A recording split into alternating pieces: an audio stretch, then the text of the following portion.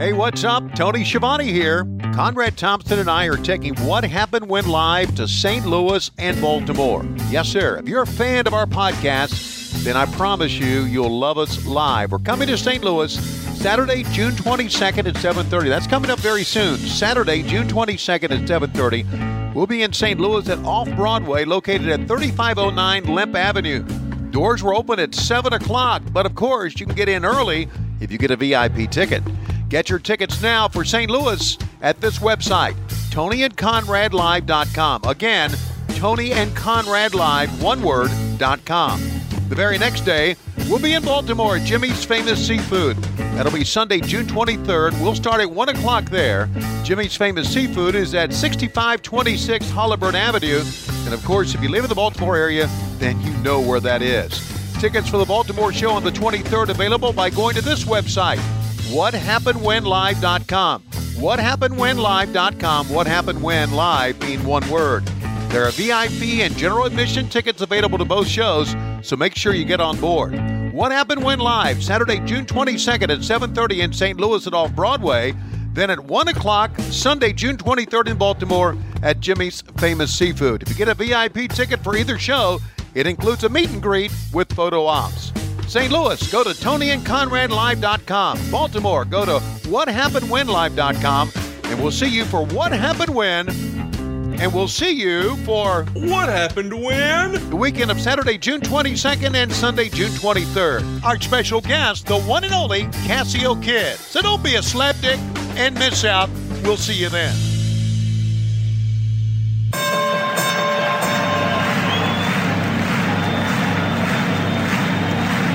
Ladies and gentlemen, welcome to the main event. Welcome to WHW Monday. Tony Schiavone and Conrad Thompson. Jim Crockett First Arcade, 605 NWA. TV title, Cajun Omni, the Bunkhouse Stampede. Flair and Horseman, Garvin, Bogey, Magnum, Dusty, Express Tag Team. Turner, Barton, Mid-South Joy World Championship Wrestling. Talking about the great years of World Championship Wrestling, the NWA, and Jim Crockett Promotions. Tony and Friends North, they win. Look, Shivani's back again. World title split off, center stage, Bischoff. Disney, Hogan, and Nitro. New World Order and the Crow. Thunder, Russo, Arquette Champ, Vinnie Mac, simulcast. Tony's back with Conrad, not your classy podcast. Watch along, try not to laugh. Lowest rules, cat back. This wasn't the initial plan. Thompson's a good-looking man. Klondike Bill, make him chant. Tommy, you come over here. What happened when? WHW Monday. And now, let's go to the ring. And here's your co-host. Hey, it's Conrad Thompson.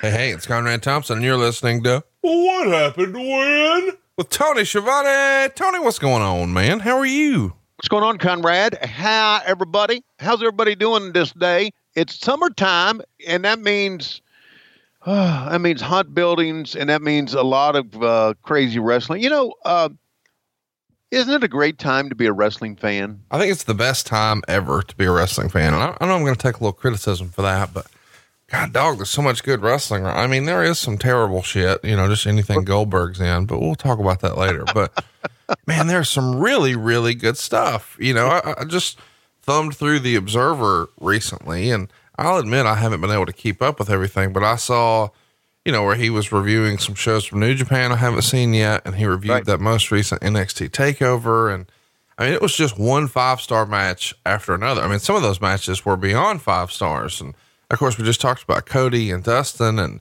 then over the weekend, you had another big New Japan show with Okada, and golly, there's just so much good stuff. And then there's these new emerging companies, MLW's been super entertaining, and our friends at AEW are setting the woods on fire. There's just so many good choices. And by God, Tony Schiavone's back in wrestling.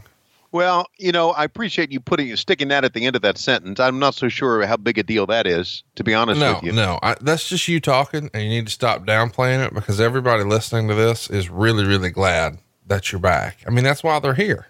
Yeah. Well, thank you for that. And thank everybody for that. And especially thank you for that.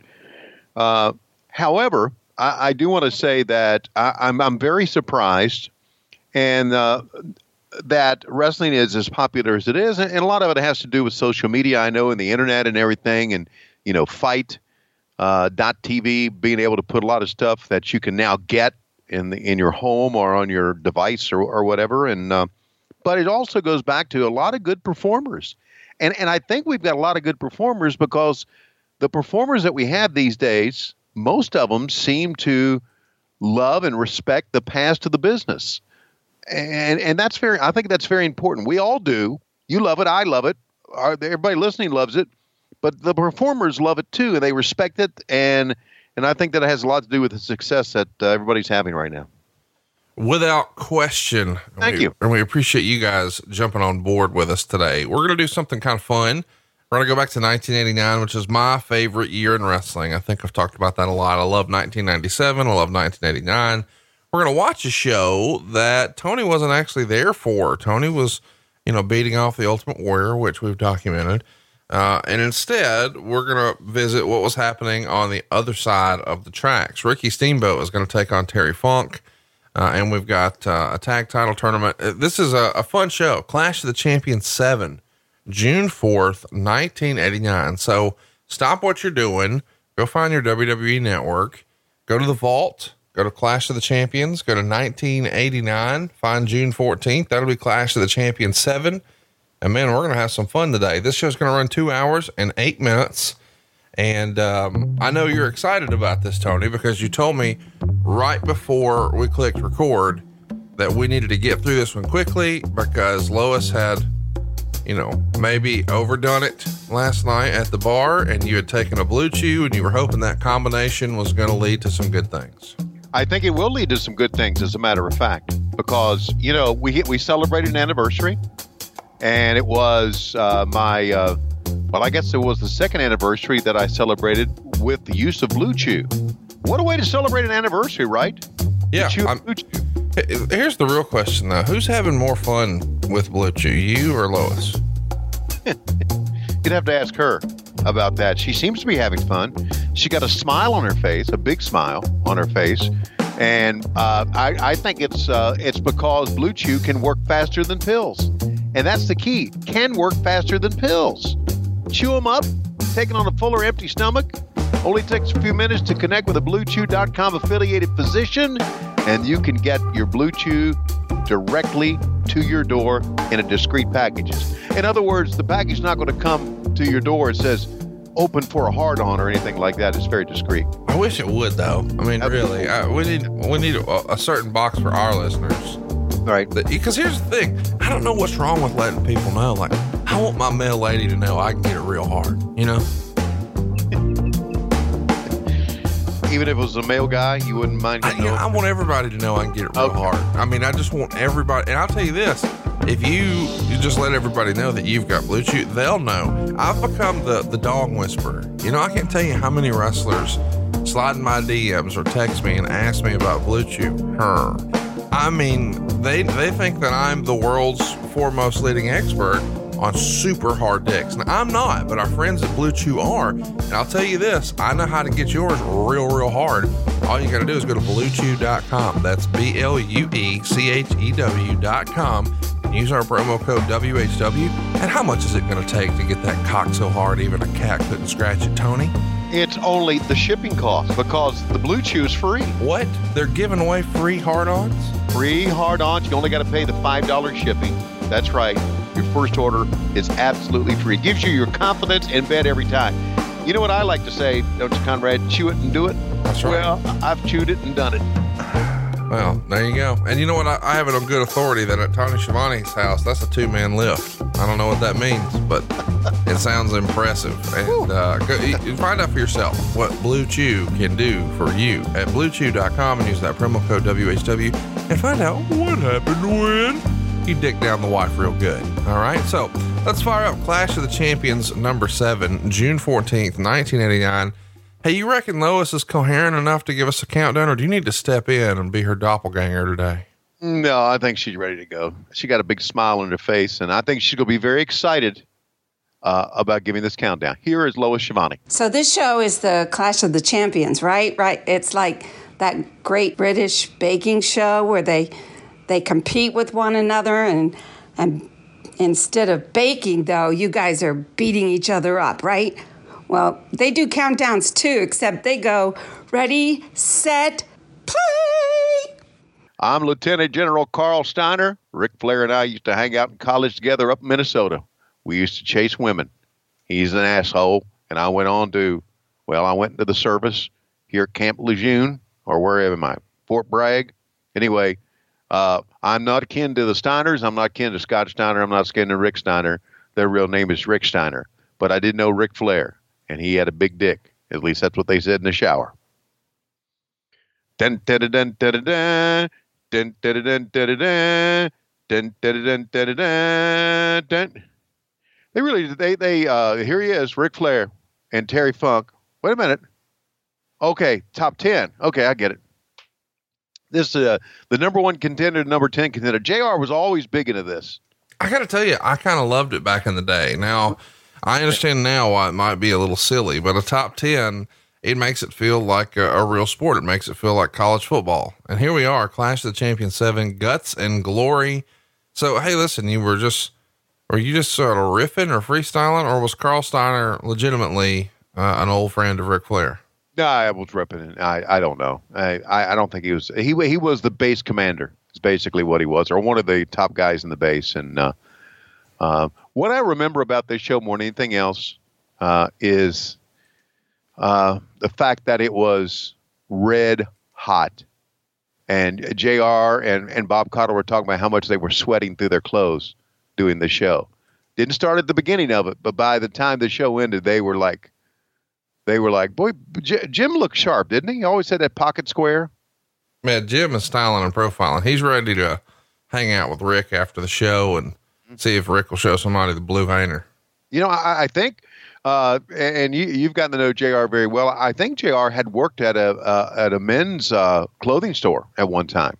So he knew all about style and fashion and how to dress up and how to look good. And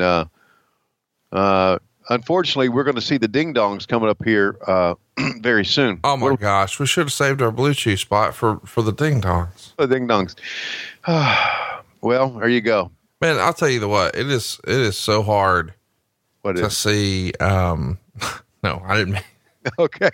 Listen, I thought he saw those flags and, oh, it's so hard. Well, I'm thinking, you're an American, buddy. You see the flag and you get a hard on. That's what I'm talking about.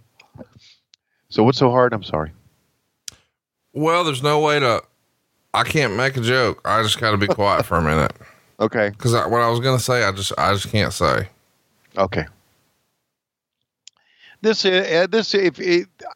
got to give, WCW a lot of credit for this. And of course, now I'm speaking because that my dad was in the military. Lois's father was retired military. And, you know, this all means a lot, man.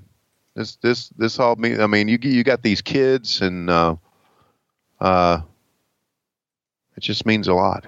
It's just very emotional. And so WCW did a great job. Watch that rack zoom, please. WCW did come on, watch it. Did a great job of making this, the atmosphere, the military atmosphere, basically. It does look like a Teton-y building though. It is. I mean, this looks like a building that Court Bauer's scouting out for the next War Chamber MLW show. It could be. They had a pretty rabid crowd. I mean, let's face it. You're in Fort Bragg, North Carolina, and you're basically in the Crockett territory. So they all watched Mid-Atlantic Championship Wrestling and World Championship Wrestling, and the Steiners. Oh God.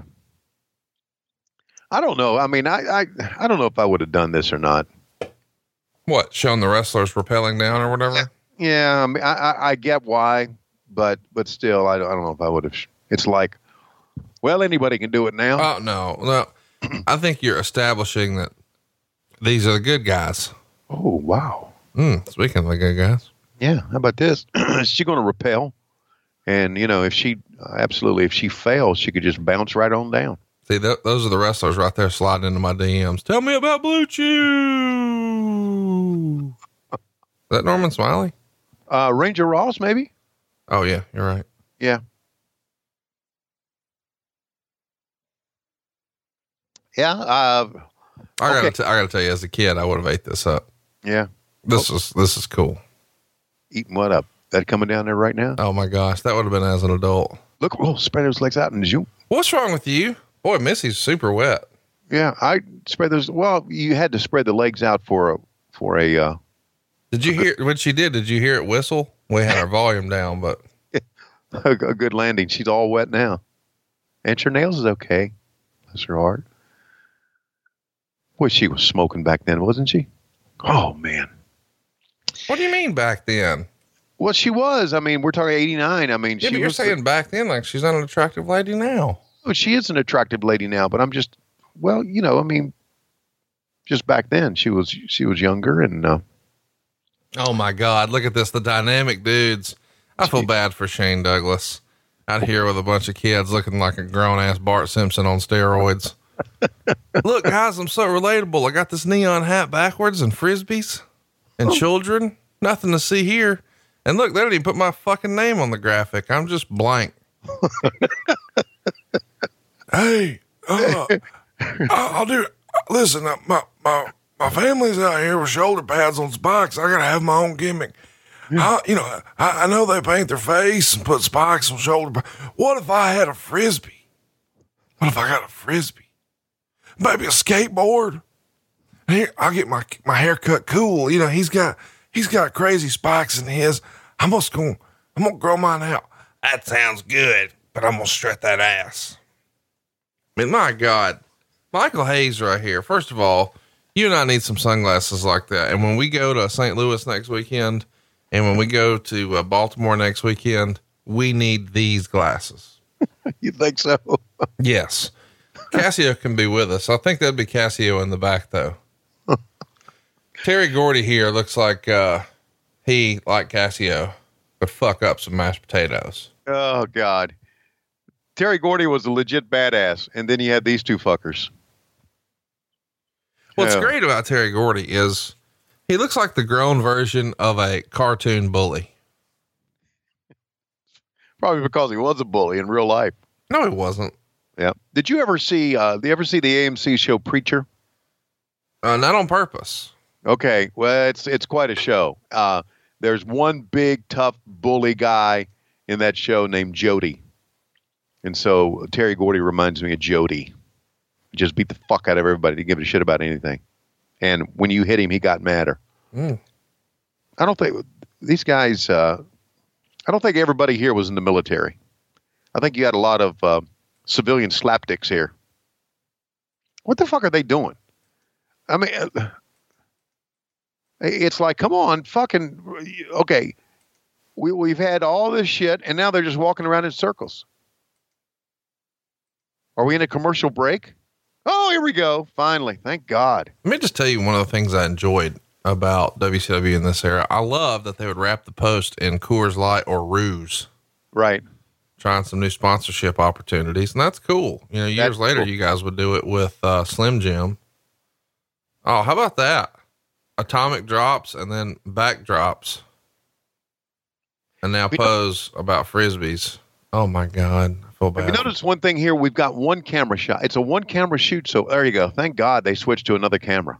Holy, and now they're back to this one. It's just like they stayed on this wide shot and then they finally got somebody up on their cameraman up on the apron of the ring. I'm very, very, sensitive to things like this, camera work and everything. You were saying that you kind of threw it out, just threw it out and kept going, that I was jerking off the Ultimate Warrior back then. Yeah. With your hand and mouth. Yeah. Well, I think back by that time I was jerking off Zeus. Oh, that's right. Yeah. Around this time. Yeah. You were cross-eyed. Yeah. Cross-eyed and jerking off Zeus. Which one of them dicks you want me to grab? The one in the middle. Okay. Thank you. But fans are, man, I gotta say, fans are into this shit, buddy. Well, why wouldn't they be? I mean, listen, I know that we're sort of making fun, but that's because, that's what we do here on the show. Right. But the Freebirds came out all prissy And, that's going to get some heat, and they got shades on inside, and everybody knows only assholes wear shades inside. And then you've got the two guys who call themselves dynamic dudes, and they came out trying to make children happy, and they've got Frisbees and neon colors. So they're clearly the good guys. So, I mean, they're ready for some action. But yeah, but is this, if you think about the military theme that they've had during the entire show, and they start out with some dynamic dudes with kids and some prissy guys with sunglasses, maybe not the best way to start. Maybe Ranger Ross should have started this show. Oh God, why would you do that? Well, because he's in the military, he's an Army Ranger, and this is Fort Bragg, and I think you bring him out in a lull in the show. Okay. So when things start to, oh man, we need to pick me up. Get Ranger Ross. Like this is the one time he's over. Yeah, the one time he's over. You're exactly right. No, I'm not saying that to be funny, but outside of rappelling down in the Superdome and this. Yeah. Well, I mean, was there another time? No, you're right. You're right.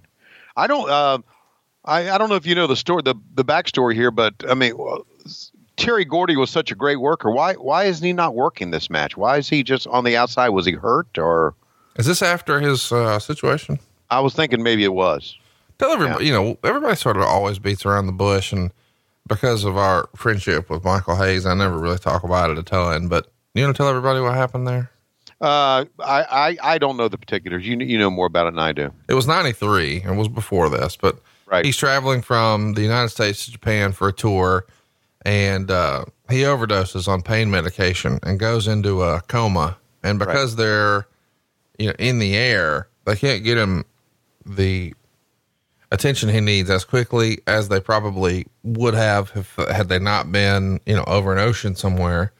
So Gordy winds up suffering permanent brain damage, and he returns to action less than a year later, but he's never the same performer and struggles. Right. But pre that accident, that situation, people talked about him like he was going to be, or he had, just incredible upside. Yes, he did. He had the respect of all of his peers, and everyone knew, when it came to nut cutting time, that guy could deliver great matches. One of the best. But this was before that situation. This was a couple of years before that situation. And that happened in 93, right? Might be a deal. That's right. But that might be a deal where if he's in the match, then you need them to win. Well, but I guess what I'm saying is you've got to have somebody get the heat, and that's clearly Michael Hayes. Look at him. And then you've got to have them beat up somebody, and somebody sell and take the ass whooping. So, I mean, Jimmy. Yeah, rather than Gordy, right? Right. And that's why the trio version of this group with Buddy Roberts. So, that way Michael Hayes could get in there and talk trash, and then the baby faces could beat up Buddy Roberts, and he could bump all over for them and make them look like studs. But then when it came time for the Freebirds to sort of turn the tide, they just tag in Terry, and Terry cleans house, and it's very believable. So that was sort of the formula from the original Freebirds. And obviously that changes a little bit here with Garvin. And I know a lot of people aren't as big on the version with Garvin because it's not the original. And man, I get that. I do. Because I've got a lot of great friends whose favorite version of the Horseman is the first version. And I get that. But to me, I think just independently of one another, independently of this group, man, I think Garvin's a better performer than Roberts. Oh yeah, he is. Jimmy Garvin was a great performer. And I understand going back underrated, by the way. I mean, I think people look at this version of him and this taints him a little bit, but you look at the stuff he was doing as a single before. I mean, pretty damn good. Yeah. Gorgeous Jimmy Garvin and Precious, and had a run with Ric Flair that we've covered on this show, and was great, man. Well, Shane looked pretty good here, didn't he? Shane is one of those guys where,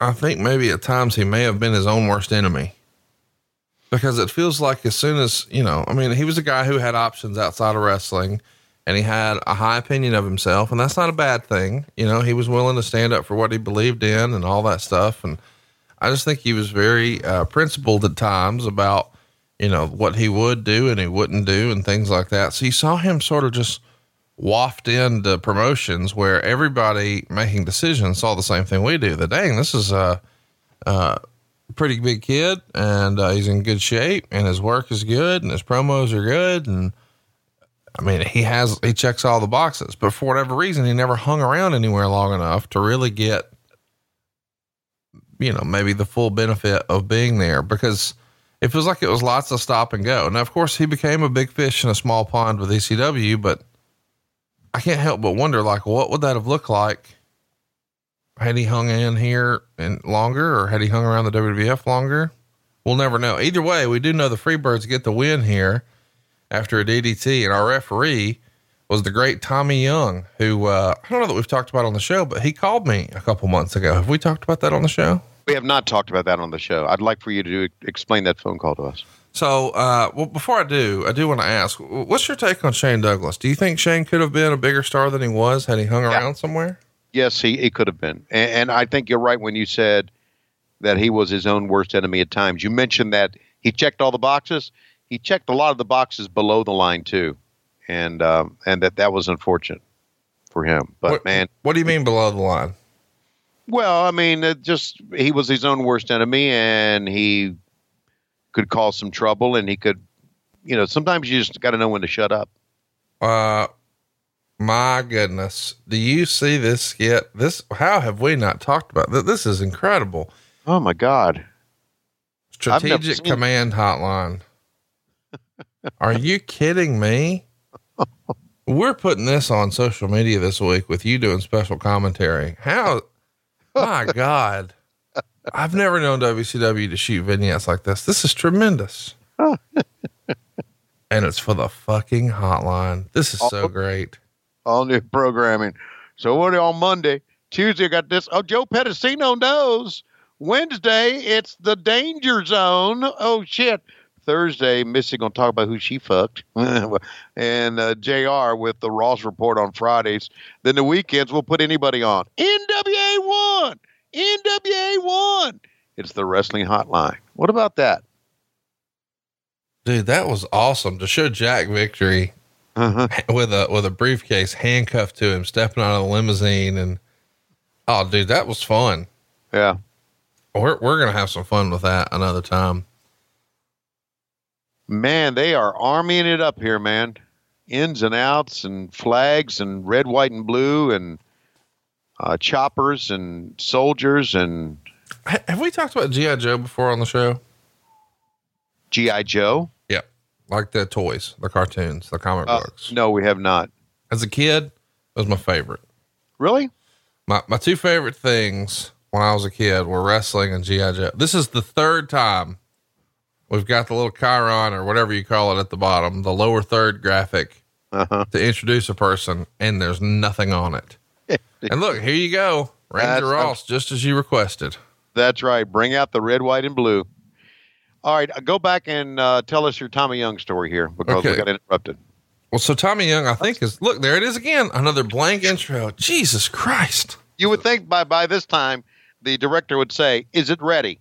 Well, you would say, yeah. You think by this time someone would either put the fucking words on there or just say, don't use it. That's right. Right. So Tommy Young is our referee again. It's pretty rare, I guess, to see a referee these days do two matches back to back, but not back here in 1989. Tommy Young, one of the best of all time. I think most people would say, top three. I think, a lot of people would even say the absolute best. I know Charles Robinson, who is in my top three, he says Tommy Young is the best.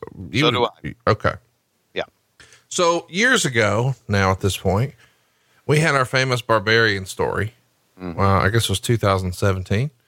And, we told the Barbarian Tommy Young story, and we even had Tommy Young at the first Starcast, and he was a surprise guest on What Happened When. And, Barbarian did a run in and Tommy Young scurried away. Now, of course, we laid out that whole bit, to both Barbarian and Tommy Young ahead of time.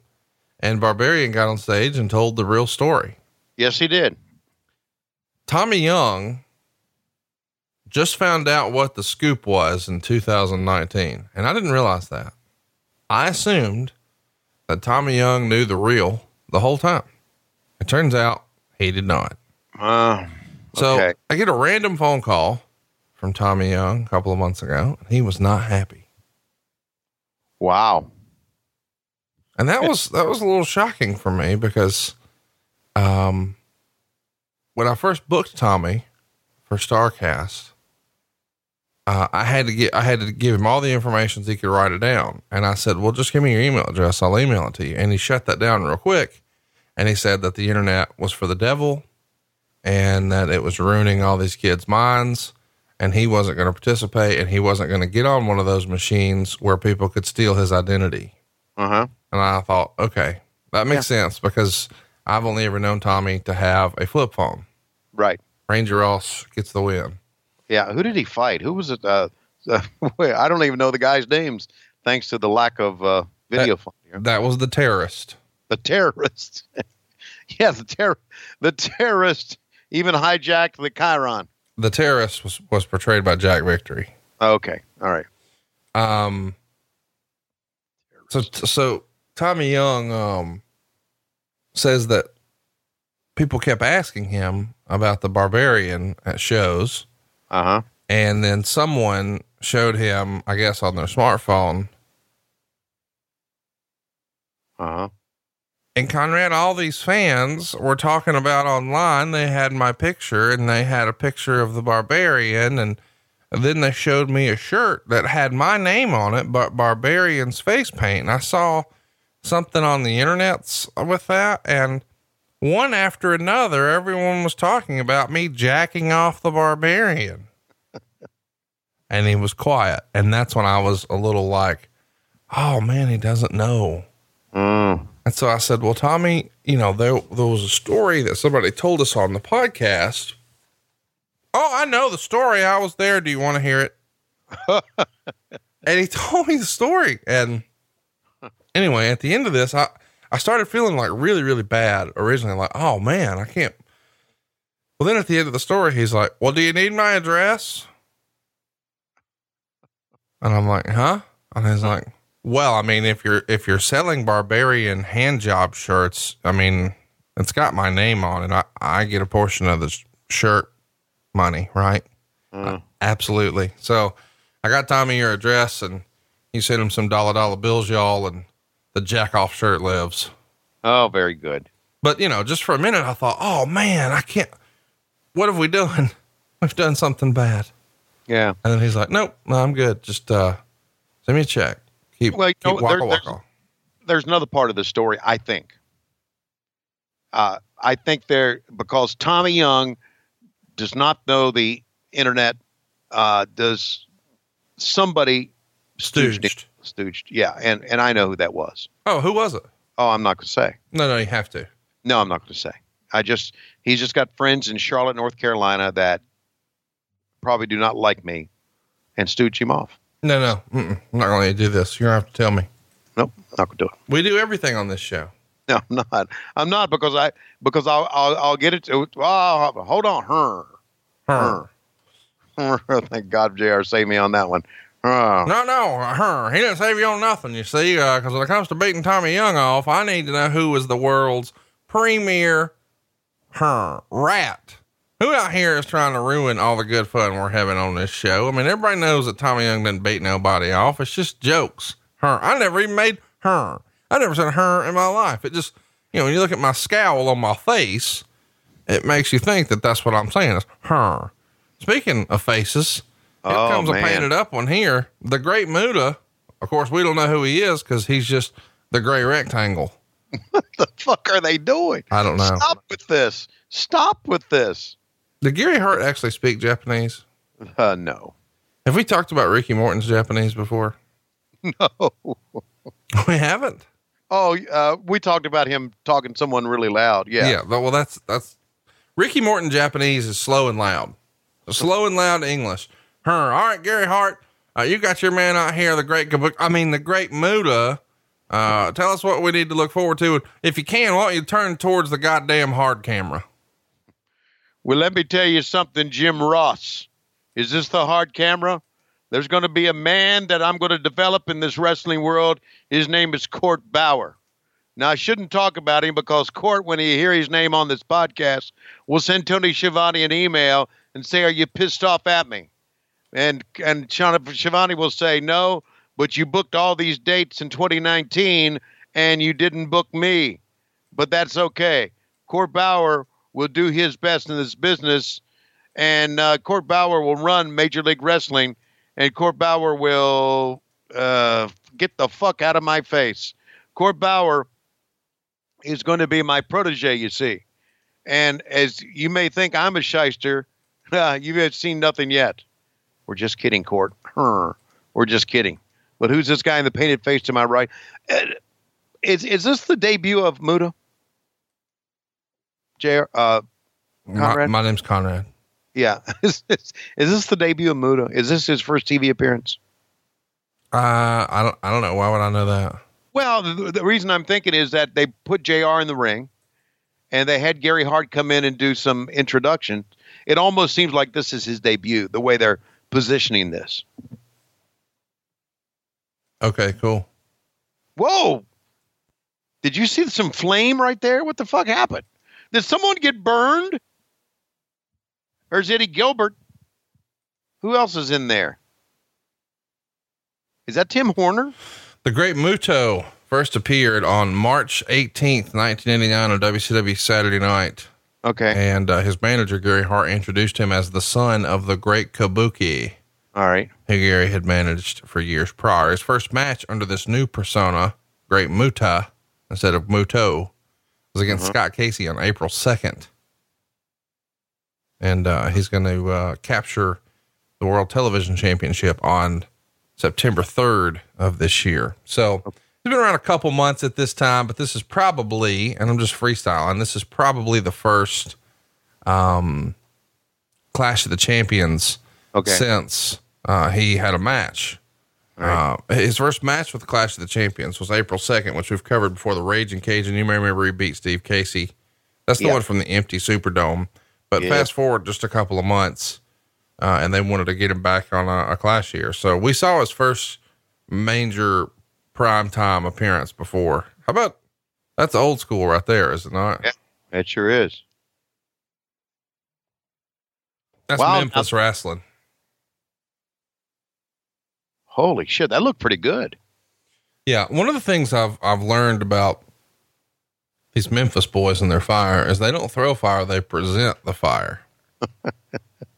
No, I'm being serious. Like, if you throw it, it won't go anywhere, but you have to present it. So, these gray rectangles on the left is George South.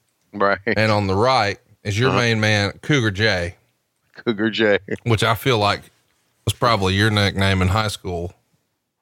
I don't know, but I sure like that hairdo. Stop it with the, you tell me that dude doesn't have Quaaludes and Blue Chew in his jacket. He does. Yes, sir, buddy. All right. Now guess who these ding dongs are going to wrestle? Oh God. Oh, the actual ding dongs. The actual ding. My fucking God. Look at this. It looks worse than I imagined, doesn't it? You know what? Turner Broadcasting should have seen this and should have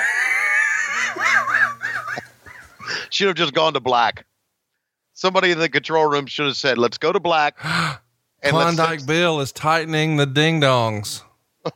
In the corner, he is still fastening the stick that has the ship bell, the Navy ship bell. He's fastening it tighter in the corner. There he is, having a seat, camera side. So the ding dongs are wrestlers who, I'm colorblind. Is that peach? Yeah, it's peach color. So they have peach bodysuits on that have the shape of bells painted all around them. And they've got white boots. And at the bottom, around their ankles are a series of bells. So as they move, there's bells. And then in the corner, one of them looks like he's jacking off constantly. What he's really doing is ringing a bell that's taped to a post. They got bells on their fingers and bells on their toes and a bone in their nose. Ho, ho. Man, how about that arm drag takedown, man? They didn't make it very long. I guess we should tell everybody they're debuting here at the Clash of the Champions, June 14th, 1989. The crowd is booing. Yeah. Ross is noticeably embarrassed. And, based on the reaction, their push is going to be kiboshed by Jim Herd. And, one of the recaps I read said the gimmick had only served to alienate the company's blue collar fan base. So they started to, they start being used as an enhancement team for guys like Rip Morgan and Jack Victory. And they're done by the end of August. I think August 26th is the last time we see them. They're squashed by, the Skyscrapers. So they make it 2.5 months. And then at the end of the match, they're unmasked and Norman the Lunatic puts on one of the discarded masks. These two guys in here who are working hard, and it's really not fair. No, because they're actually doing some pretty good stuff. Absolutely. They're really the Rockin' Rebels, Greg Evans and Richard Sartain. And, it's a shame because, well, it's a shit gimmick. That's why it's a shame. No, but I'm saying they're done. Like these guys are like, you never heard of those guys again. And, Nope. and it won worst gimmick in the Wrestling Observer and, all that stuff. But the thing is, I guess it's worth mentioning the Rockin' Rebels had been around for a couple of years prior to this, doing the independents with Jody Hamilton's promotion. And they did fine. Right. Jody Hamilton had a promotion called Deep South and they had pretty good success there. So they're good performers who were worthy of being in this spot, but just this whole ding dong gimmick, this is Jim Herd 101, is it not? It is. It is absolutely Jim Herd 101. And you were talking about how fans shit on it and how the reports in the Wrestling Observer named it the worst gimmick. I was at Howard Finkel's house watching this and we were laughing like shit, man. And I should have thought about this. I should have remembered the ding dongs when Jim Herd asked me to come back, because maybe I would have never come back. Wow. With the fans, there's one fan down at the bottom clapping. Maybe he's clapping because the match is over. But you're right. Look, they did some pretty good stuff. Look at that. Yeah, that's the thing. Sometimes we make fun of gimmicks, and Lord knows I'm guilty of this, but we're just shitting all over the gimmick. We don't mean to shit on the guy, No, the guys performed quite well. These guys are working hard, and they're probably, really good wrestlers. They're just, and they're doing what's asked of them. But my Lord, fucking ding dongs. Ding dong. All right. We apologize for that, ladies and gentlemen, but we do appreciate you being here at Fort Bragg. And of course, we know a lot about ding dongs here at Fort Bragg because, there's not a lot of Missy Heights running around here, and that's a shame, but we're glad that she's here today. She's probably the biggest star of them all. And, when they told us that she was coming, a lot of the boys, they're more excited about seeing her than they were Ric Flair, but that's another thing. We're real glad that World Championship Wrestling's here and that we've got a great announcer like Jim Ross and not that slapdick Tony Schiavone. Dun, dun, dun, dun, dun, dun. Guts and glory. Woo-ha! All right, here we go again. Some more Army stuff. Right, left, right, left, run our ass off. Right, left, right, left. It's worth mentioning in the 80s, America was sort of military crazed. You had lots of movies like Top Gun or Rambo. G.I. Joe was huge. If you went down like the toy aisle at a Walmart or a Kmart or a KB Toys, there were just tons of toy guns. That's not a common thing anymore, but you could get toy machine guns and toy Uzis and toy AK-47s and toy pistols and toy grenades. And so lots of kids were playing Army. And of course, everybody had the little Army men, the little Army soldiers as a little kid. And so it makes sense that America is sort of so Army crazed, especially when you're positioning yourself to children. And of course, everybody knows that wrestling has a huge influence with children. Go ahead. What do you think Jim Cornette's saying here? Yeah. Yeah, I came in here as a heel. What the fuck? Wait a minute. Hang on a second. That's a fan. That is a fan, isn't it? A fan has jumped in the ring, and the military is now realizing, wait a minute, this isn't part of the show. We got to get him out of here. And Bobby Eaton's like, hey, baby, you're going to need to get out. We're going to beat the fuck out of you. I know you think wrestling's fake, but I ain't fake. I'm about to fuck you up. You're going to need to get through them ropes, or I'm going to top rope, leg rope you for fucking real. Yeah. Me and my buddy here, the gray rectangles, we ain't here to fuck around. What? Do you know that had this been a house show, that kid would have had his ass beaten? Well, you can't murder him on camera. Right. If you can help it. And by the way, you have the two greatest, out come the Samoan SWAT team managed by Paul Heyman. All right. You've got two of the absolute greatest managers of all time here on either side.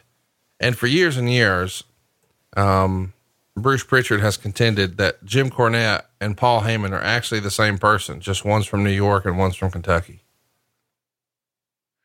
I'm not so sure that I agree with that. He just means in terms of their passion for wrestling, yeah. Both getting in through photography, both really wanting to be involved in the business, both being very creative, both being very opinionated, both sort of rubbing people the wrong way at different times. Is Paulie getting on social media and shitting on everything now in wrestling?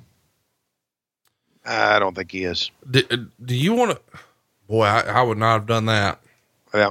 I feel like you just signed up for the pain train. No, I'm giving an opinion. Jim Cornette, it doesn't like a lot of the stuff that goes on right now. He doesn't. And I get it because I've been with Jim Cornette and I've seen him what the fuck? I've seen his mind and holy shit, he took a hell of a bump there too. You know what he does like? He likes, MLW, which is more than we can say for you since you quit showing up for work. Hang on a second. I didn't quit showing up for work. They booked days that I wasn't available. Is right. But I wouldn't have mind working with Jim Cornette, but I think Rich Bocchini is doing a great job now. Serious business. Yeah. Do you want to backstep what you said about Jim Cornette? Cause if you don't, you're going to get fucking. Well, and I'm sure he's going to hammer me for saying, I just made an observation that Jim Cornette on social media and on his podcast shits on a lot of stuff now. I mean, I'm not shitting on Jim Cornette by saying that. I'm not arguing with Jim Cornette that he doesn't like a lot of the stuff that goes on. He hates Joey Ryan and all the stuff that Joey Ryan, and he hates all the acrobatic stuff. Jim is old school and he's very opinionated. So one of the favorite things I've heard from Jim Cornette is, he's making fun of the guys like myself who like the phrase, wrestling is fun. And right. He doesn't want wrestling to be fun. He wants it to be real and hard hitting and all that. And how about this? Totally get it.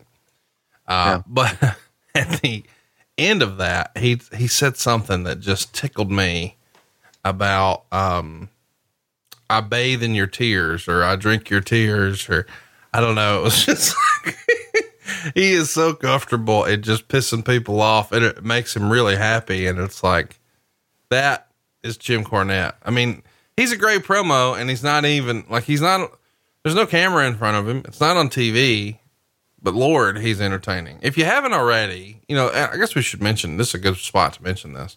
Jim Cornette has two podcasts. One is The Experience, and he just talks about all things Jim Cornette. So you get his take on politics and what's current in wrestling. And a couple of weeks ago, he left a controversial review of Double or Nothing. Controversial because, well, everybody was sort of in wrestling euphoria. And if you didn't say Double or Nothing was the greatest show ever, it was controversial. Right. So he had a different opinion and people did not like that. And he was very critical of certain things and it brought up all kinds of debate and controversy. Some of it silly. Either way though, he has another show that if you're just old school wrestling, and if you're listening to this show, you probably are, that's called The Drive-Thru. And man, that show's awesome. Have you listened to The Drive-Thru? I have not listened. No, I'm not. I recommend it. What he does is he just answers questions, and his co-host Brian Last tells fans, "Hey, here's how you can ask Jim a question." And then, one after another, he just answers questions. And a lot of them or most of them are rooted in the old school, and it's good stuff. You would love it. So check it out. Jim Cornette's Drive-Thru, Corny's Drive-Thru. So he doesn't like the modern stuff. I get it. I get it. And I understand it. And, with the Jim Cornette, apparently that is on social media right now is an extension of the Jim Cornette we've seen at ringside. Very opinionated, likes to cause trouble, likes what he likes, hates what he hates, doesn't give a shit who likes it or not. So what's wrong with that? He's a little bit less politically correct than I like to be at times. Paulie's talking to Missy. Whoa. You're saying you're politically correct? Have you heard yourself on this show? Well, I try to be politically correct when it comes to the boys and the boys' work. Don't you think so?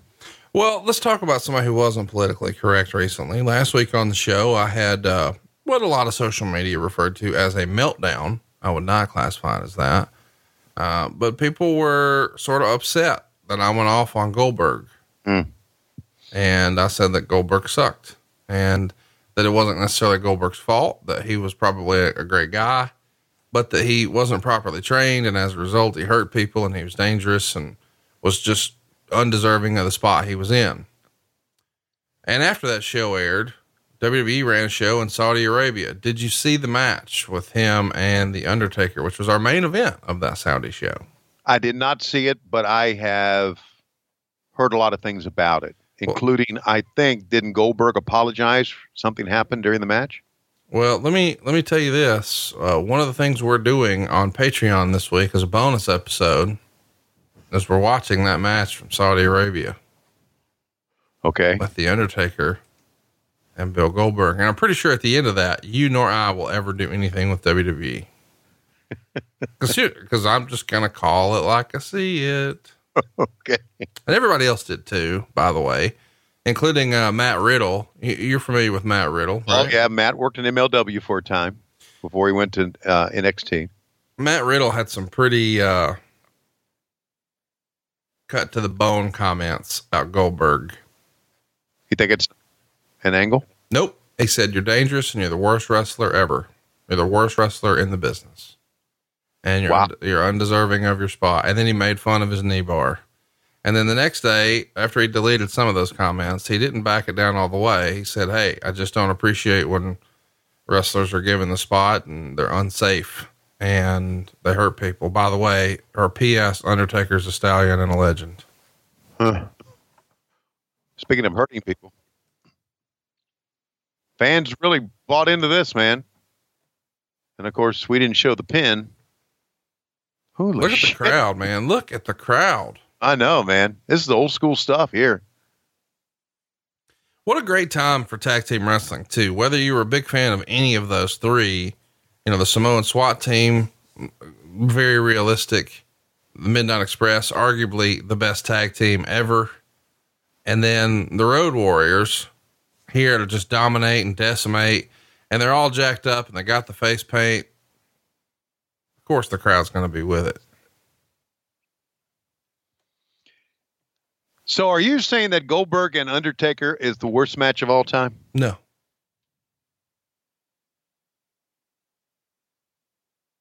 Huh. Just saying it was the main event spot, dude. Okay. I thought for a minute that my internet froze up, but that was just a long shot of Hawk. Oh my God. Everybody go, go, go, go. This wasn't too far before Desert Storm either, right? About a year before. Look at Jim sweating, buddy. He's sweating through his shit. His hair. And you notice how he's sweating through his shirt? Yeah. Major league. Look, it's just pouring off of him. Oh yeah, I know, man. He told me, he said it's the hottest he's ever been at a wrestling show in his life. And he and I did some work at Dorton Arena in Raleigh, and that was miserable too. But nothing like this, he said. So here's a flashback. We've covered this show before. This was a show I recently covered on the show. It's, the pay-per-view, Wrestle War 89 from May in Nashville. And this is the end of the trilogy with Steamboat. And of course, at the end of that, Terry Funk was one of the judges. He wants to get a title shot. Flair refuses. Terry Funk goes crazy, attacks him, eventually hits a pile driver on the outside. I mean, it's nuts. By the way, the Gulf War you're referring to starts on August 2nd, 1990. So about a year after this. Right. You know, we talked about that a minute ago, though, that, you know, there were so many different influences on pop culture at the time, but when you're marketing to kids, at least, you know, there's Rambo action figures and G.I. Joe cartoons and action figures. And, there was just a major influence, you know, like as a kid, most kids my age played Army, you know, like I played Army. Yeah. We had guns. We went all over our neighborhood with guns. it's weird now though, you know, that, you know, in the era of school shootings and just the way things are now, like you're not going down a toy aisle and seeing a bunch of toy guns. But when I was a kid, man, half the damn boys section was nothing but guns. All right. And, that makes a lot of sense that they would go when you're like, oh man, they're doing so much Army stuff on this. Well, I mean, they're catering to that audience, right? Yeah. They got a lot of Nerf guns now though. I mean, I don't know if you've seen that, but they do have a lot of those. But you know, I wanted there's a lot of going on behind him there. Is security having some problems? It's like it's keeping people out. I want to talk a little bit about playing with G.I. Joe. Mm-hmm. You played with G.I. Joes, right? Yeah. Loved them. Okay. But you played with the little small action figure G.I. Joes. I didn't play with the Barbie sized ones that you did. I played with the little ones. I played with the Barbie size ones. Yeah. And I had a bunch of those and I have no idea where they are. And they probably worth some money now. They absolutely are. I wish I would have kept all of mine or kept them in the packaging, but I collected them all and had the little cards on the back. And I love the G.I. Joe comic book, and I love the G.I. Joe movie, and I would watch the cartoon every day. And they actually sold like a DVD box set of the cartoons years ago, more than 10 years ago. And I got them and tried to make my daughter get into it, and she wasn't having it. But in the cartoon, you know, they didn't shoot, they shot guns, but all the guns were lasers. So they didn't make like the, there wasn't a bullet sound. It was a laser sound. That was kind of fun. Yeah. All right, they were just promoting a double ring battle royal here. Yeah, no, they're not promoting it here. This show is designed to help sell the Great American Bash pay-per-view, which is on July 23rd. So all we've been doing this entire time is setting the stage for Great American Bash 89. This show's going to get a 3.8 rating, by the way, on TBS, the one we're watching. That's not too good, is it? No, that's pretty good. That's good for back then? Yeah. Okay. I also want to mention that, here we are, another gray rectangle. What the fuck, man? I don't get it. Do you think that maybe for some reason the WWE covered it up for some reason, or no? Look at who it is too. Holy shit. All right. Well, we got some two pretty legit shooters right here, man. Dude, this is old school UWF, Yes, it is, Japan. man. Just, hey man, let's just go in there and beat the fuck out of each other. Fucking Doc. Doc is trying. I mean, he's just oozing charisma right now, trying to get everybody into it, and the fans are just not with it. Well, they're old school TBS type Mid-Atlantic Championship Wrestling people. He's oh fuck. Holy shit, just wiped his ass out and they didn't even react to it. I mean, serious business. When you look at Terry Gordy, Terry Gordy does not look like this physically imposed. He's not he's clearly not on the gas. Right. He's not spending a lot of room or a lot of time in the weight room.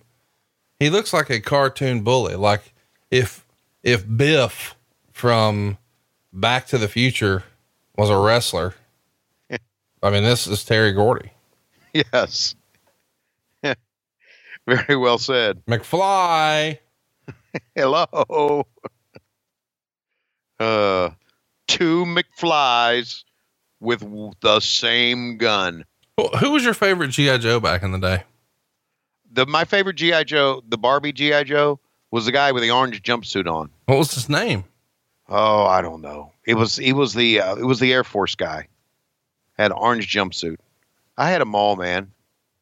Oh, you know what? I typed in the word orange and jumpsuit was there. I had a Navy guy, I had an Army guy, I had an Air Force guy. I had them all, man. And they had dog tags with them. Oh, wait, from 1964? Yeah, probably so. Yeah. Wow. Yeah. Action pilot. Is that what he was called? Action pilot? In my day, they named them. Okay. Every individual one had his own name and persona and the whole deal. Did your kids play with G.I. Joe? No. Well, that's not true. They did. They did. They played. I remember G.I. Joe and Cobra. Cobra was the jam. Yeah. One of the more interesting characters that I'm kind of surprised WWE never ripped off is Destro. Uh-huh. So the Destro gimmick, and I don't know if you remember the name, but you'll remember the look. He had like a chrome head. Right. I remember that. Yeah. Didn't Sergeant Slaughter, wasn't he, didn't he make a lot of money off G.I. Joe? You're goddamn right. And I'll never forget, as a kid, I had to get my tonsils taken out. And afterwards I got to go to Toys R Us and pick out my favorite toy for getting my tonsils taken out like a big boy. And of course I got the G.I. Joe Sergeant Slaughter that came with a tank. Tony, tell everybody where we are time-wise. Okay. We are at 51, 12, 13, 14, 15, 16, 17. Terry Gordy taking him to the woodshed here in the corner. How would you describe Terry Gordy's knee braces here? Wow.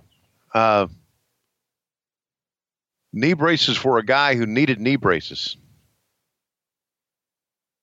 I don't think they were gimmicks here, man. Didn't he have bad knees? Wasn't that, no, he's wearing the knee braces just for fucking looks. He is? No. Hey, so around the same time, No Holds Barred came out, and it did 4.7 million, the first weekend, according to the Torch. You were on the other side of the fence when No Holds Barred comes out. Do you remember being excited that you were part of a wrestling company that had a movie? Yes, I was. As a matter of fact, here's what I remember.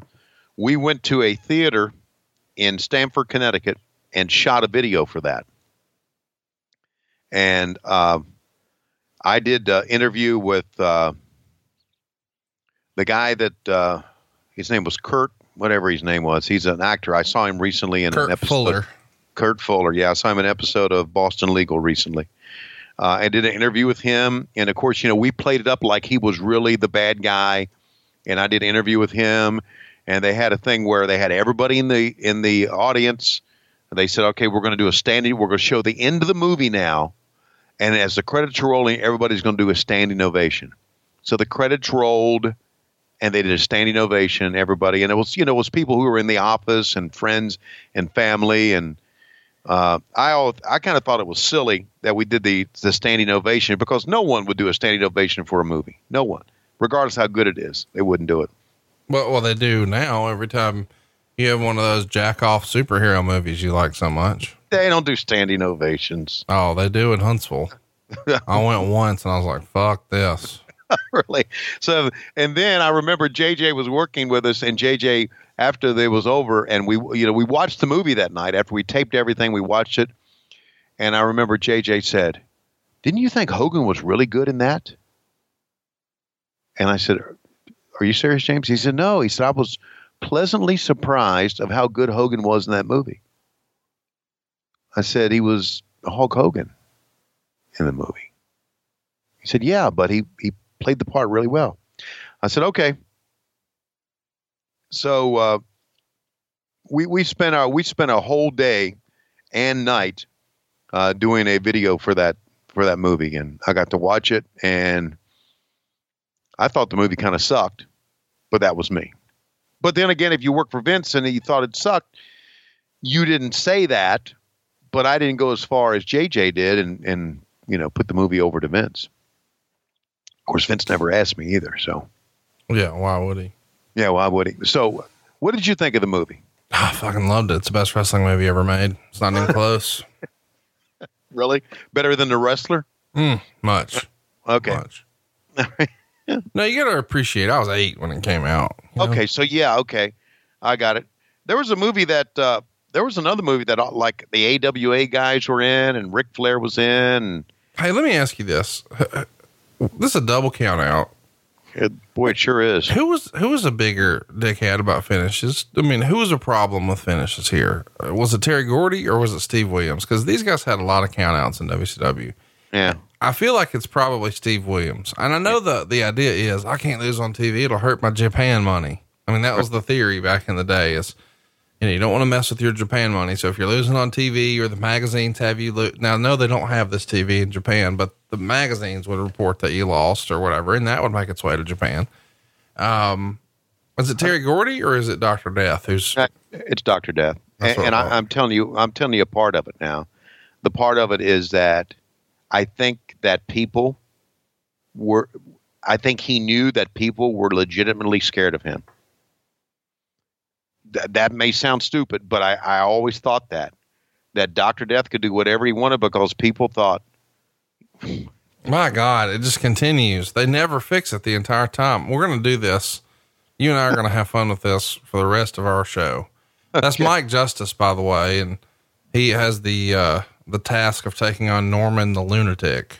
Yeah. But really, I think Doc knew this. And I think if Doc, there we go again. I think if Doc didn't want to do anything, that he wouldn't do it, and they would go, okay. It's like if the bear doesn't want to go down, you don't slam him, right?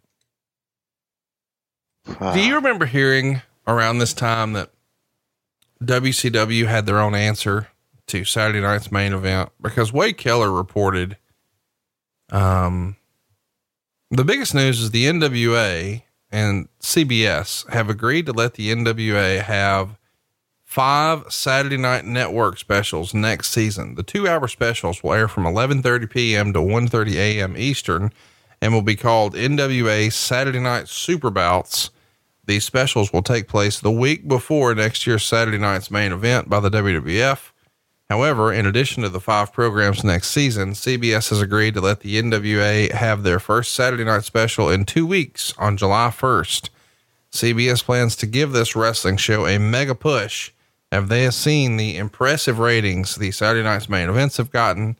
And CBS will also be doing commercial spots previewing the program.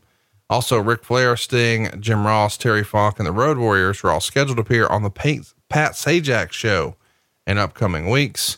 And the NWO will be allowed to advertise their other products. So chat me up here. I don't think that ever happened. No, it didn't. This is the very first time I've heard of that. So that's my question is, do you think Wade was just fucking wrong or they had something worked out and it just never happened? I think Wade was fucking wrong.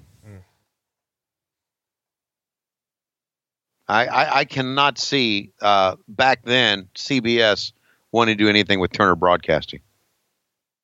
Tom Zink, had recently signed with the company. And he was going to be coming in on September 16th. And as we know, once you saw that Tom Zink was back, you started trying to figure out how you could get back there as well. And then I got back, didn't I? Mm-hmm. Yeah. So follow the dots. What the fuck are we doing here? Are we taking Norman out in a stretcher? I like how he came out with an airplane seatbelt around his head. That's improv right there, guys, at its best. About shaking the keys in front of him. Yeah. They're the keys, Norman. I feel like that's what you had to do at that bar last night with Lois. Come on, we're going on. Shake the keys like she's a dog or something. That's right. Hey, how many old fashions you going to drink tonight, sweetheart? Here you go. Is that her drink, the old fashioned? She loves the old fashions, yeah. That makes sense because you're kind of old fashioned. Well, yes, I am.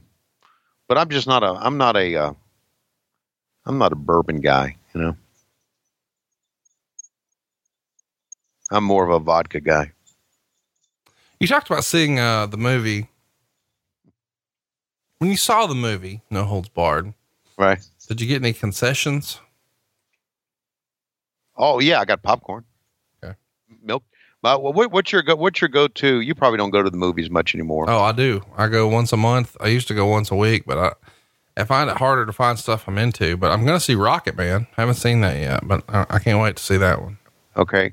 So what's your go-to snack at a movie? No, popcorn. I'm a fat dude. Popcorn and Milk Duds. No, I don't do the Milk Duds. It's not my jam. Nice shot of Norman's crotch here. Well, I mean, you're talking about Milk Duds. and I hear Kevin Sullivan in the background over there. Yes, he's shaking. Triple Crown, King of the Hill. Double Ring Battle Royal. There's Ring 1. We got to describe it for you. And then there's Ring 2. Look at that shitty graphic. Bless her heart. Well, at least they got that one right. They don't have anybody's name right in this thing, but they got that right.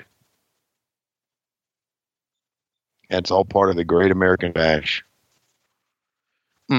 So this is your favorite year in wrestling, right? Okay. I just realized. What? This was the era where Wade Keller just made up shit to be funny. It wasn't really happening. Really? There was an era where he admitted to do that? No, he was doing it for satire. So this CBS thing was just satire. Really? Took me a minute to realize that. My apologies. Really? Are you serious? He did things for satire? Yeah, because he talked about it in the opening bout on July 1st. It'll be Randy Savage versus Sting. Then I was like, oh, he's just fucking around. Because that's definitely not happening. Okay. Keith Mitchell had to be a part of this. Okay. And we love Keith Mitchell. I know he works for AEW now. And we saw what they did with Double or Nothing and the great production value they had for that on Fight. I guess it was on Fight.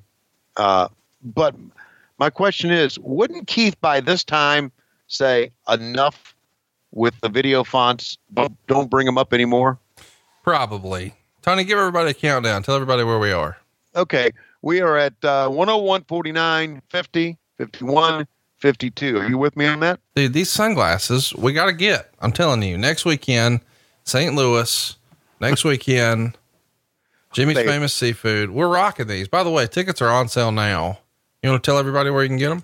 Yeah, you can get the tickets for Off Broadway in St. Louis at TonyandConradLive.com. That's TonyandConradLive.com. The next day we'll be in Baltimore. That's on the 23rd, and that's a 1:00 show there. WhatHappenedWhenLive.com. WhatHappenedWhenLive.com. Of course, you fans of Jimmy's Famous Seafood, you can also go to Jimmy'sFamousSeafood.com there as well. I've never been there, but man, I'm excited about that show. Well, I'm excited about St. Louis too, because we have a lot of our low-key big hogs come all the way from across the country. It's going to kind of be a low-key big hog reunion there. I ain't mad at it. No, I'm not mad at it either. So I look forward to seeing it. I know, I think JD Justin Davis is going to be there. I think Travis is going to come down from Canada and be a part of it. And so, yeah, we're going to have a great weekend. Great weekend. Well, look at Brian, man. He was ripped, wasn't he? Holy shit. That's the best he ever looked. Yeah, I agree, man. My gosh. Wow. It's like a Greek god right there. Yes, he does, man. Yes, he does. And this was, I guess this was introducing Brian Pillman to the world, man. It's my favorite Brian Pillman. No, it's not. You like the Bengals. No, I'm talking about the early Brian Pillman before he for sure. Crazy. Yeah. I mean, I like the crazy one too. I mean, I really liked the crazy one, but when I think of Brian Pillman, I think of his old Galoob action figure with the Bengal tights. Uh-huh. Speaking of crazy. The good old days. Wow. Kevin Sullivan, they spell his name exactly like everybody spelled their name earlier. And stop it. My God, stop this. This is embarrassing now. Yeah, it is. It's absolutely embarrassing. Wow. Well, what do you think Mike Rotunda thinks of Firefly Funhouse? I think he likes it. Yeah. What do you think of it? I love the Muscle Man dance. Do you really? I mean, here's the thing. It's different. You know, I think I don't think you can have it both ways. You can't say, God damn, I'm so tired of the same old shit. I wish they'd try something new. Right. And then they try something new and I was like, oh, it fucking sucks. Like, well, hang on. Let it play out. Let's just. Well, a lot of people feel it's the best thing they're doing right now. And I can see that. Let's talk about the show we're watching here. The hot news from The Torch, where he recapped this. He says, the last several months ratings have been plummeting. The recent Clash 7 drew far less than the goal of a 5 rating. And this prompted the NWA to look back at their records to see what the problem could possibly be. They found it. Ratings started to fall immediately after Davy Crockett was taken off the air. Now, of course, now I realize, oh, this is the satire section. See, I didn't know that a minute ago when I was CBS. I forgot that the old Torch just legit made shit up just to be funny. Oh, to be funny, not just to perpetrate lies. Right. I mean, yeah, they're trying to be entertaining. Okay. Like we are here on the show. Right. I get that, but we are entertaining and they weren't. That's hurtful. Yeah. Recapping this show. This is in the news section, not in the satire. Forgot that was in there. Okay. My apologies. Clash of the Champions 7 aired on July 15th on TBS for 3 hours and drew a very disappointing 3.8 rating as the NWA was looking for at least a solid 5. Right. And the reactions seemed split between those who thought it was a good show and those who didn't. The show opened with Hayes and Jimmy Garvin, the new Freebird, pitting the Dynamic Dudes in the tag tourney semifinals. Ranger Ross pinned the Terrorists. Great Muta's Dragon She demo was interrupted by Eddie Gilbert, who threw fire at Muta, but missed and hit Trent Knight instead. The Ding Dongs debuted and beat Cougar J, which is your new nickname, and George South. The Midnight Express pinned the SST, the Samoan SWAT team, when the Warriors interfered, advancing the Midnights to the finals of the tag tourney. Williams and Gordy fought to a double countout in 100-degree plus heat, which was just too much for these men. And Gordy left the ring after injuring his knee. He wrote that it was good while it lasted. Norman beat Mike Justice, Kevin Sullivan, and Mike Rotundo. Well, we're watching that one now. Right. So we won't give another spoiler there. We'll let it just hang out. But the NWA booking committee is, they're looking for a savior, and Bill Watts is supposed to be the top candidate. And Keller would say the biggest thing beneficial about Watts is that the booking would also be his job. He wouldn't wrestle or produce or announce like the current committee. It would just be his deal. Tommy Rich is supposed to be coming in as a babyface, and it's probably not meant as long-term. Quote, because we all know what an awesome heel Rich can be. He could either align with the First Family or else Paulie Dangerously again. The NWA Power Hour is going to debut on Friday night on June 25th. And Wade would say it's basically what NWA main event should be. I thought it was a tremendous show. When Gordon's WNN, the biggest surprise. Soli has a segment on the Power Hour presented as separate from the NWA, but leaning on it heavily. He covers World Class, Florida, and even Hulk Hogan's No Holds Barred. What do you think about them on their own show, sort of acknowledging other promotions? I thought it was wrong. I've always thought that is wrong. I mean, we acknowledge other podcasts on this podcast. Yeah, but we're not a wrestling promotion yet.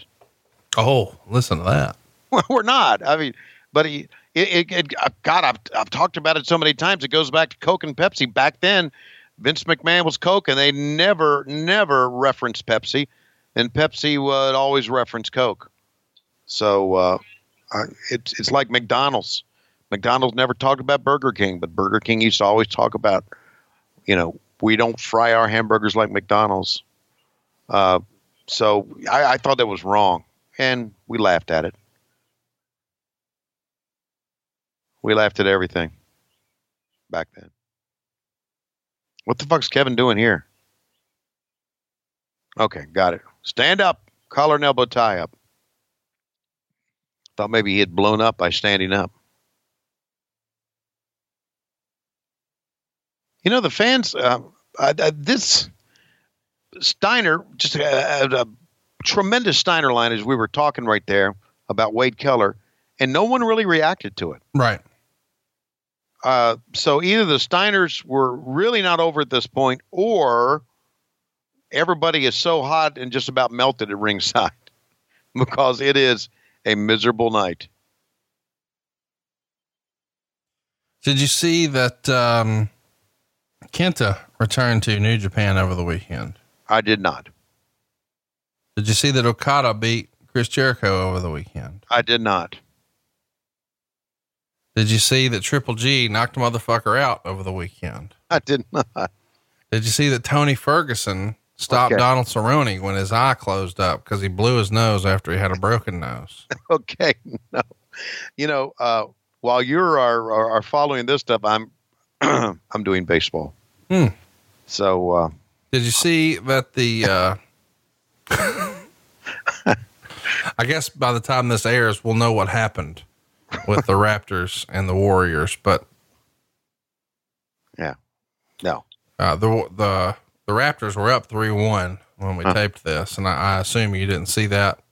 I feel like everybody had all their money on the Warriors. Supposedly Marty Jannetty even bet 13 grand on the Warriors, but that would make sense that somebody would come through and kick him through the barbershop window and the Raptors would win. Did you see Marty Jannetty? Do you ever see Marty Jannetty's Facebook posts? Are you in the loop on this? No, I'm not in the loop on that. Do you know who Marty Jannetty is? Yes, I do. One of the Rockers. Yes. I just wanted to see. Well, he made headlines because a few years ago he admitted that he, kind of wanted to have sex with his daughter a little bit. Well, stop. Don't stop tape, everybody. But stop our commentary right now. Marty, would you repeat that, please? Yeah. Which part? Marty Jannetty wanted to have sex with his daughter? Wanted to. Yeah. Whew. He was asking Facebook if it was okay. He wasn't saying he was going to. Huh? He was asking people on Facebook if it was okay. Yeah. He posted her picture. Did the police show up at his house? No. After that? It made the New York Post though. It was everywhere. I'm surprised you missed this. He wrote, if you loves me as much as I loves you, you will give your opinion. Just did DNA 2 weeks ago. She's not my daughter, but we both held out of sex because you don't do that. But now that we ain't, from a guy's side, she's hot, but she's been my daughter. I want to too, but I can't get past that. What? This is, you're not making this shit up, are you? No. Good God. Oh my God. Okay. We have really gone to the wild side on this show. Fuck. Well, that's not the latest. The latest is from June 5th. He posted a cry for help, sorta. Oh, y'all know I play it on here a lot, but about to be real right now. I've been partying way too much lately, possibly every day since WrestleMania. How long ago that ever was, 30, 40 days. I don't even know, but I need to stop. It's just hard. My personality doesn't allow me to be bored. And for me, going from 350 days on the road, over 100 beautiful ladies per year and many, many years, to living in the backwoods of Alabama right now and only doing shows on the weekend, what the hell else am I going to go do during the week? Drink, smoke a little plant, and possibly throw a little powder up, then have sex with all the neighborhood girls. But it's got to stop. I'm not working out right, not tanning right, not studying film. Hell, I ain't doing shit but drinking, fucking, and waiting for the weekends. And now I got 3 events this weekend, and I'm embarrassed at my own damn self to go to these things in front of my people, looking like a pale, white, fat pig. And I think I have a seminar to do. Nothing means more to me than teaching my kids. But I've partied so much lately that if I stop for a day, I go into some weird withdrawal shit. My hands shake so bad I can't even sign autographs right. And therefore, just like what I'm doing this weekend, starting tomorrow, I'm going to have to drink my way through all that so I don't go through withdrawals in front of my people. And I don't want to live like that anymore, but don't suggest rehab. I agree with my super cool and pretty friend, Amy Winehouse, R.I.P. Love you, sweetie. When she's saying, they told me to go to rehab, but I say no. And And here's what y'all need to know about that bullshit. When I lived in New Orleans, I went to 2 rehabs, one for sex addiction, one for drugs and alcohol. And the drugs and alcohol one, I ended up roughing up one of the counselors for being a dick to a sweet young 19-year-old boy who was trying hard. And I even told the counselor to knock it off, and he smarted off to me for taking up for the kid. You already know what happened next. He didn't smart off anymore. And then the sex addiction clinic, the idiots assigned me to a counselor who was a beautiful blonde with big tits. And we ended up dating for a few minutes, AKA fucking. I'll put up a pic so y'all can see how stupid it was to assign her to me. So I said all that to say, fuck rehabs. I can do this on my own. But my question is, what am I going to do with the boredom? P.S. My heart is talking to me. Hasn't been beating right for 2 days now. Not to scare anyone, especially my family. Just further proof I've got to stop. Just told my heart I will stop. Just let me wean down so it's not dangerous. Oh my God. That's right. You read some real shit right there, didn't you? Yeah. Oh, he needs some intervention, Conrad. I don't know if you saw what I saw, but I saw the diamond cutter symbol in the sky right there. I didn't see that. That's the bat signal for send DDP. Yes. We need it. You're exactly right. But I mean, who's brave enough to go into the backwoods of Alabama after him? I mean, I would be scared to go close to him. Why? Afraid you might get some residual cooter on you? Yeah. Residual cooter might be it. Fuck. That's scary shit, man. Oh man, that's scary shit.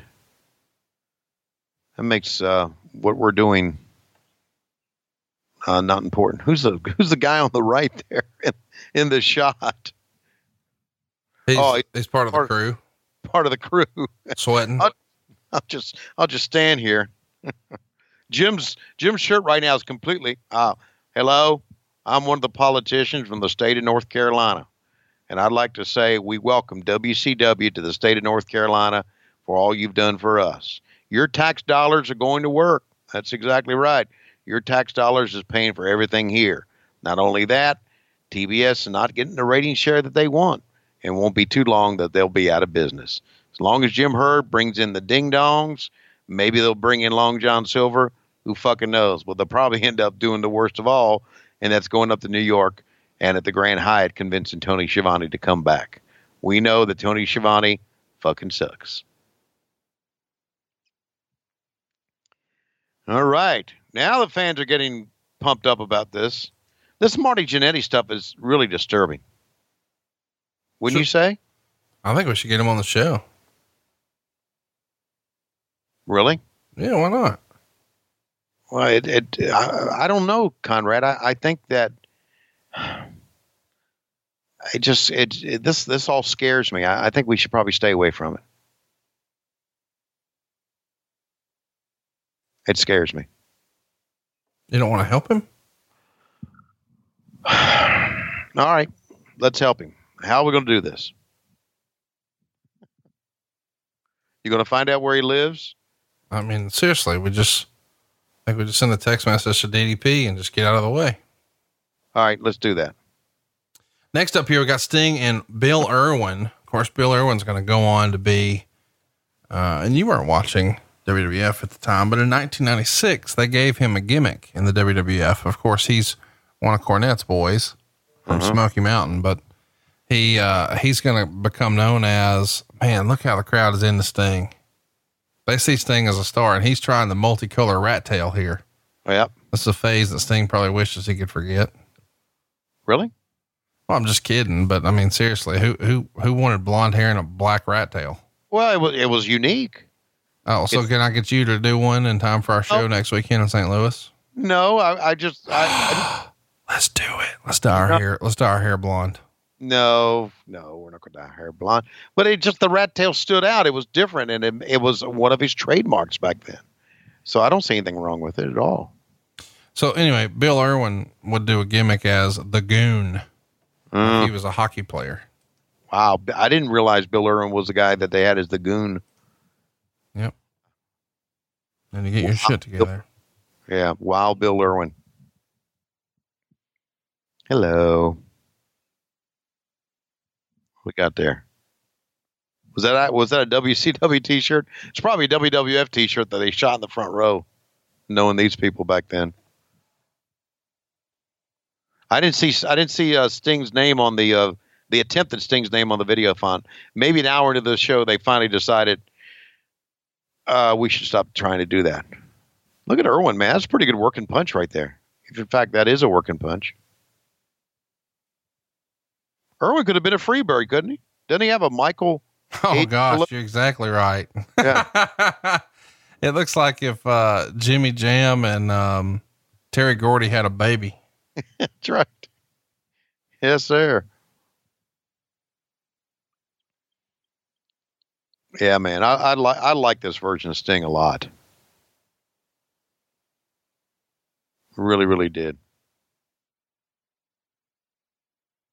Well, this has been a show, Guts and Glory. This has been a show that we go back in time and look at your favorite year, but it's also been a show that we've revealed a number of things here. We revealed that Tommy Young is upset about having the jock off the Barbarian, and everybody knows about it. Mm-hmm. We've revealed that you and I used to play with G.I. Joe dolls. Mm-hmm. We revealed that Marty Jannetty needs some serious intervention. So this has been a very revealing show. And we revealed, about your anniversary. Yes, my anniversary, and the Blue Chew had a part of that, and how we celebrated. And how big was that trench you laid? I have no idea what you just said. That's got to be an Alabamaism. The trench that I just laid. You were digging a trench. That's what I was told. Okay, the trench was already there.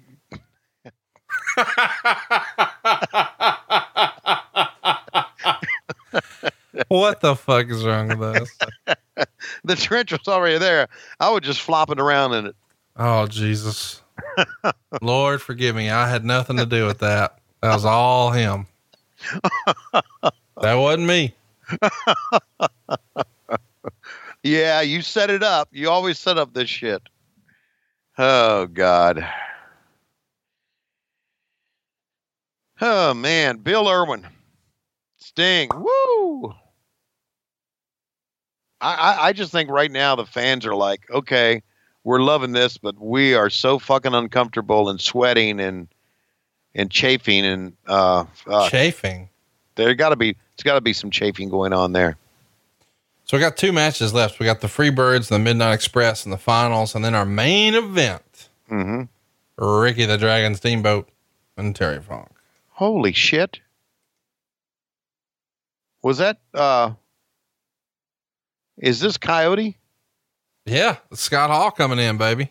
Oh my God! This is one of my favorite promos in the history of wrestling, right here. Is it really with the Gator? Look, watch, dude. This is Gator Scott Hall. That was his gimmick. Oh, the way he just gets ready in between each move is hilarious. It's well before he became the badass, cool Scott Hall we knew in the NWO. All right. Well, you're seeing a guy who, they give him a gimmick and he wants to make the best of it, right? Fuck. I wouldn't have done, would you have done this fucking promo facing up a fucking Gator? Well, Vince McMahon wasn't calling, so.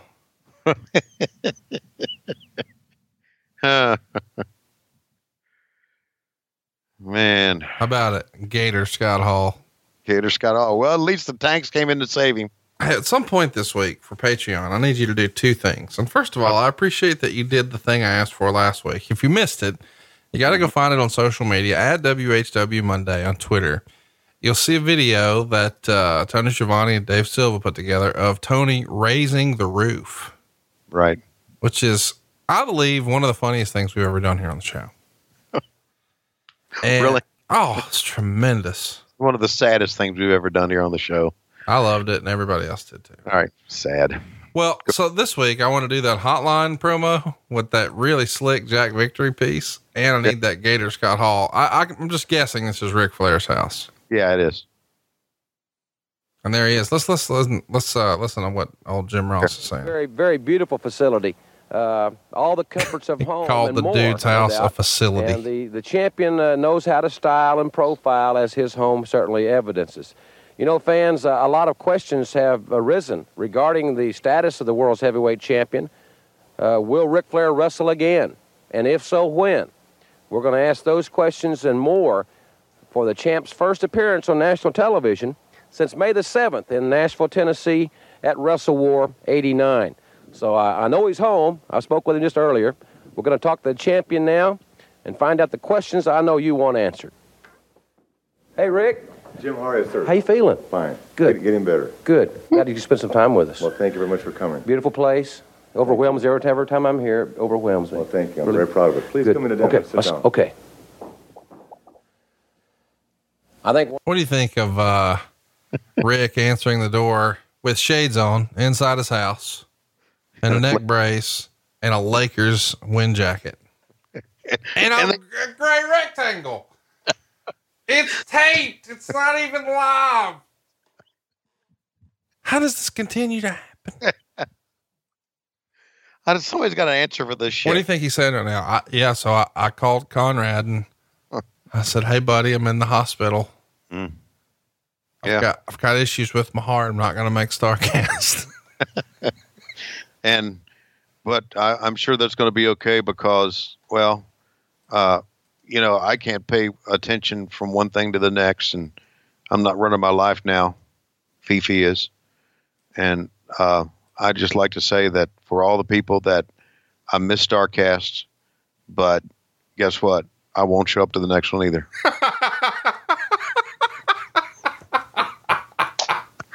What's wrong with you? I know him. This is the wildest piece of tape ever. I kind of forgot this happened where he's here in a neck brace, having been pile driven by Terry Funk on the table and chilling at the house in a Lakers jacket and some shades. Let's kick in the audio again here. See what Ricky's saying for real. I knew day one after the airplane crashed that I would make it back. The doctors said that I would be able to at some point in time wrestle again. Now it's a question mark. So I feel good, but it's real hard not knowing what the future holds for me with the sport of professional wrestling. Well, it's great to hear that you're feeling better. But I think, knowing you as I do, I have to ask a question. How do you feel mentally? Well, as you go through life, and I don't care what you do for a living, you incur ups and downs.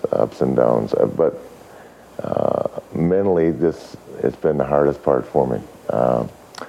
I've always been active. I've wrestled for the National Wrestling Alliance.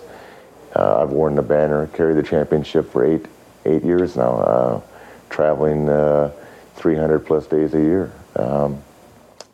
It's hard sitting in the sidelines. I'm the kind of guy that wants to be taped up and in the game all the time.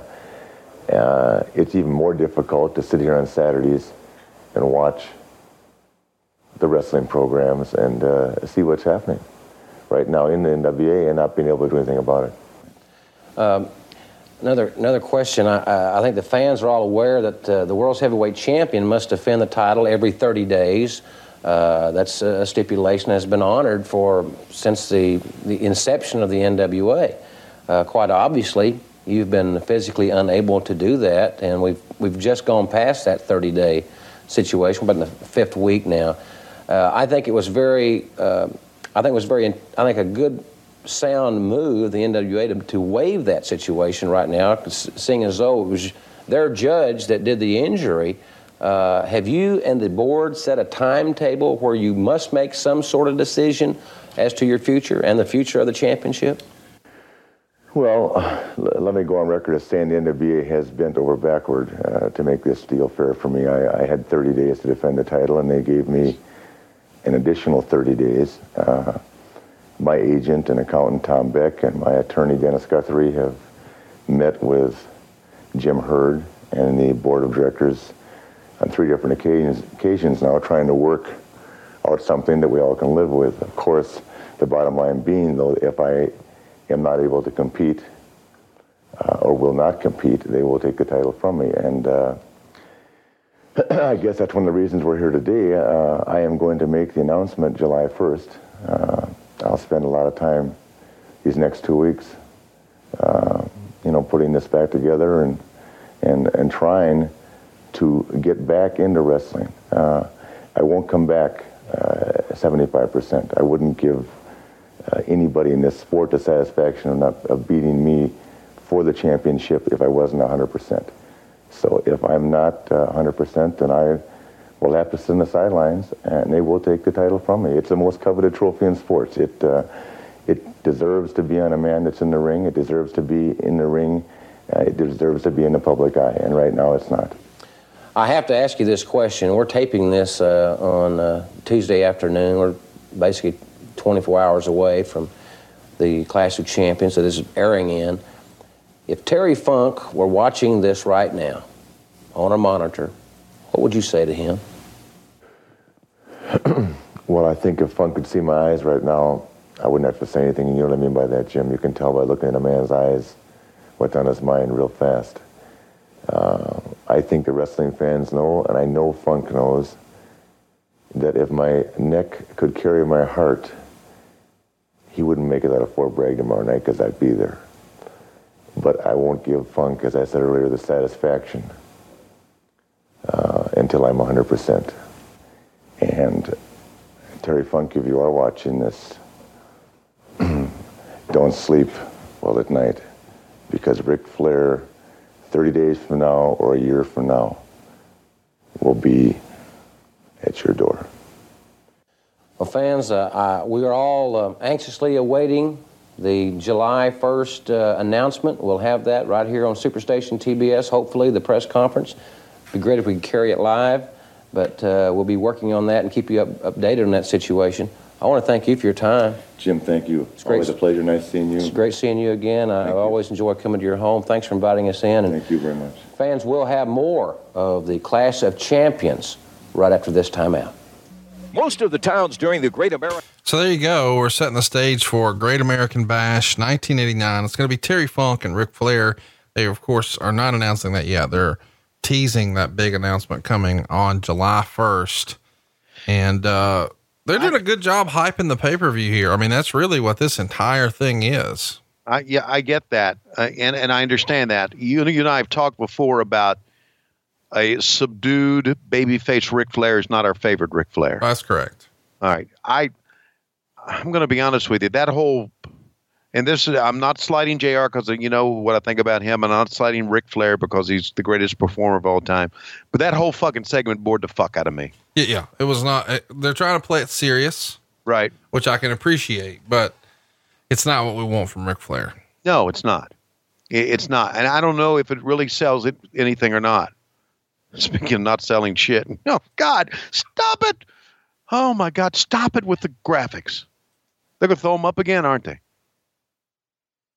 I'm just thinking the director, I'm thinking the director in his monitor had to see that it was really showing the graphic, but what was going on the air was not. And the WWE just said, let's put this up. This will be great. It'll make it look shittier than they are. All right, this is the tournament continuing, right? Because they won earlier. Yeah. This is the tournament finale. Look at the crowd starting to empty out now. Oh, yeah, they've had enough, man. There's just so much you can take in a building that's not air conditioned. People got the shirts off. People stinking, chafing. Chafing is your word today. It's one of my words today. Yeah. And we've still got more than a half hour left in this show. How about that? Jesus criminy. Yeah, they, okay. That's what they wanted, right? An empty fucking house for the main event. Well, exactly. Didn't think this one through, but then again, that was WCW 1989. Now, remember how excited the crowd was at the beginning when the Cornette and them showed up? Look at this. Man. People just taking their shirt. What the fuck? Lady. Yeah, I think Cornette was just hot. Want to lay down. Yeah, absolutely. Probably cool under the ring there. Which, can I say something here? I'm really disturbed about something, Conrad. What's that? And I see Cornette right down at the ring. Okay. There's been a lot of heat. There's been a lot of heat about David Arquette becoming the world heavyweight champion. Yeah, it was all your fault. Yeah, okay. All right, I get it. All right. Mm-hmm.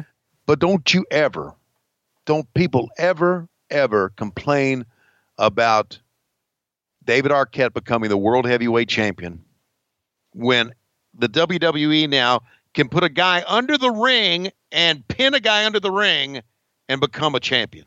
It was a fucking comedy. You guys on your show had Hacksaw Jim Duggan find a belt in the trash can and name himself champion. You put so many belts on another guy, he named himself the shit champion. These are underneath titles, not the world title. Get your shit together, Tony Schiavone. Wow. You're defending pinning someone under the ring. Yeah, it's fucking funny. It's entertaining. It's a comedy title. It's a comedy belt. It's made for social media. It's made for the internet. It's not made to be the richest prize of the game. You know, that 24/7 title didn't used to be around the waist of Dusty Rhodes or Ric Flair or Terry Funk or Harley Race or. Oh my God. You know who that was around the waist of? Nobody. Yeah. It's a comedy. Haha. R-Truth. Yeah, but that's the point. I'm not disparaging Ron Killings because Ron Killings was a former NWA world champion himself. But this is a funny haha. Okay. You need to calm down. I saw that and I went, holy shit. Holy motherfucking shit. Yeah. Holy fuck wad motherfucking what the fuck motherfucking 24/7 motherfucking fuck shit. Remember when y'all had Chucky? The doll? Yeah. The doll. Remember when you had a midget blow up a boat? Okay, I get it. You remember when Sting shot lasers out of his eyes? Yes, you can go back and cherry pick. I remember, the midget. Cherry pick? I could just keep going all day. You're not going to sit here and disparage the good goddamn name of the 24/7 title. It's the best thing on WWE besides Firefly Funhouse. Okay, maybe it's better than that. Okay. What? This is why we can't have nice things. If it's left to you, we'll just have fucking Baron Corbin greatest hits. Now you're blaming me for shit that I didn't even have. What the fuck? RoboCop was your fault personally. No, it was not my fault. Ding Dongs was your fault personally. Can I ask you something? You and JR covered RoboCop recently. Did you blame me for it on JR's podcast? Yes. Fuck. You motherfuckers. By the way, I busted your balls on 83 Weeks this week. We were covering a Nitro from 1996 and you dressed like an asshole. And I made a comment about it. And your boy took up for you. It's exactly right. Eric said, boy, you're really hard on him. I think he looks fine. It's my man, Eric. Yeah, we bros. And I said, why are you lying? He doesn't look fine. He said, okay, but you were still really hard on him. I know y'all are friends, but you're really rough on him. And it was like, this is the guy who told you, hey, we're losing the ratings war because you're too goddamn fat. Maybe Stone Cold Steve Austin wouldn't be so hot if you just weren't so obese. If you could put down the donuts, he people wouldn't care that he was flipping birds or as you say, popping birds. Popping birds. Yeah. That's what we, dude, it is a shirtless, sweaty mess in the crowd. It looks like we're at it looks like we're at a Gwar concert. Everybody just throwing piece of wardrobe off. Oh. Wow. Jesus Christ. Well, you can't blame me for all the bad shit that happened, even though stuff did splatter on me. But fuck.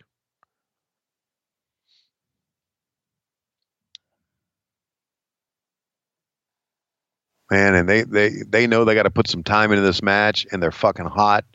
So they're just wasting time on the outside here, buddy. I'm not mad at it either. No, I get it. This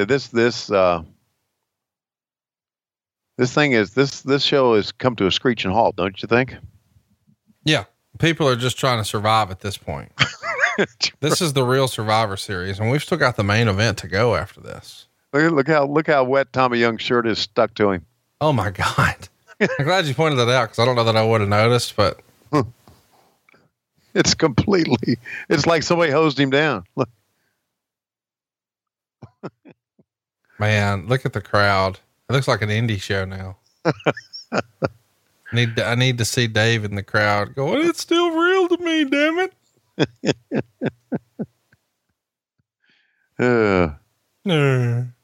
Good Jesus. Jesus. What? No, it's here.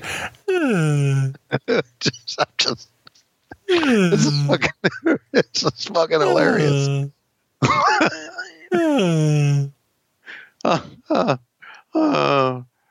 Oh God. And another Michael Hayes match to boot. Fuck. I know. How many fucking Michael Hayes matches must we watch? Oh my God. I love Bobby Eaton's like, wake up, fuckers. We're still here. Just bumped right into that. We ain't done yet. Wake up. Yeah. How about that? All you 300 people left. You excited about StarCast 3? Yes, I am.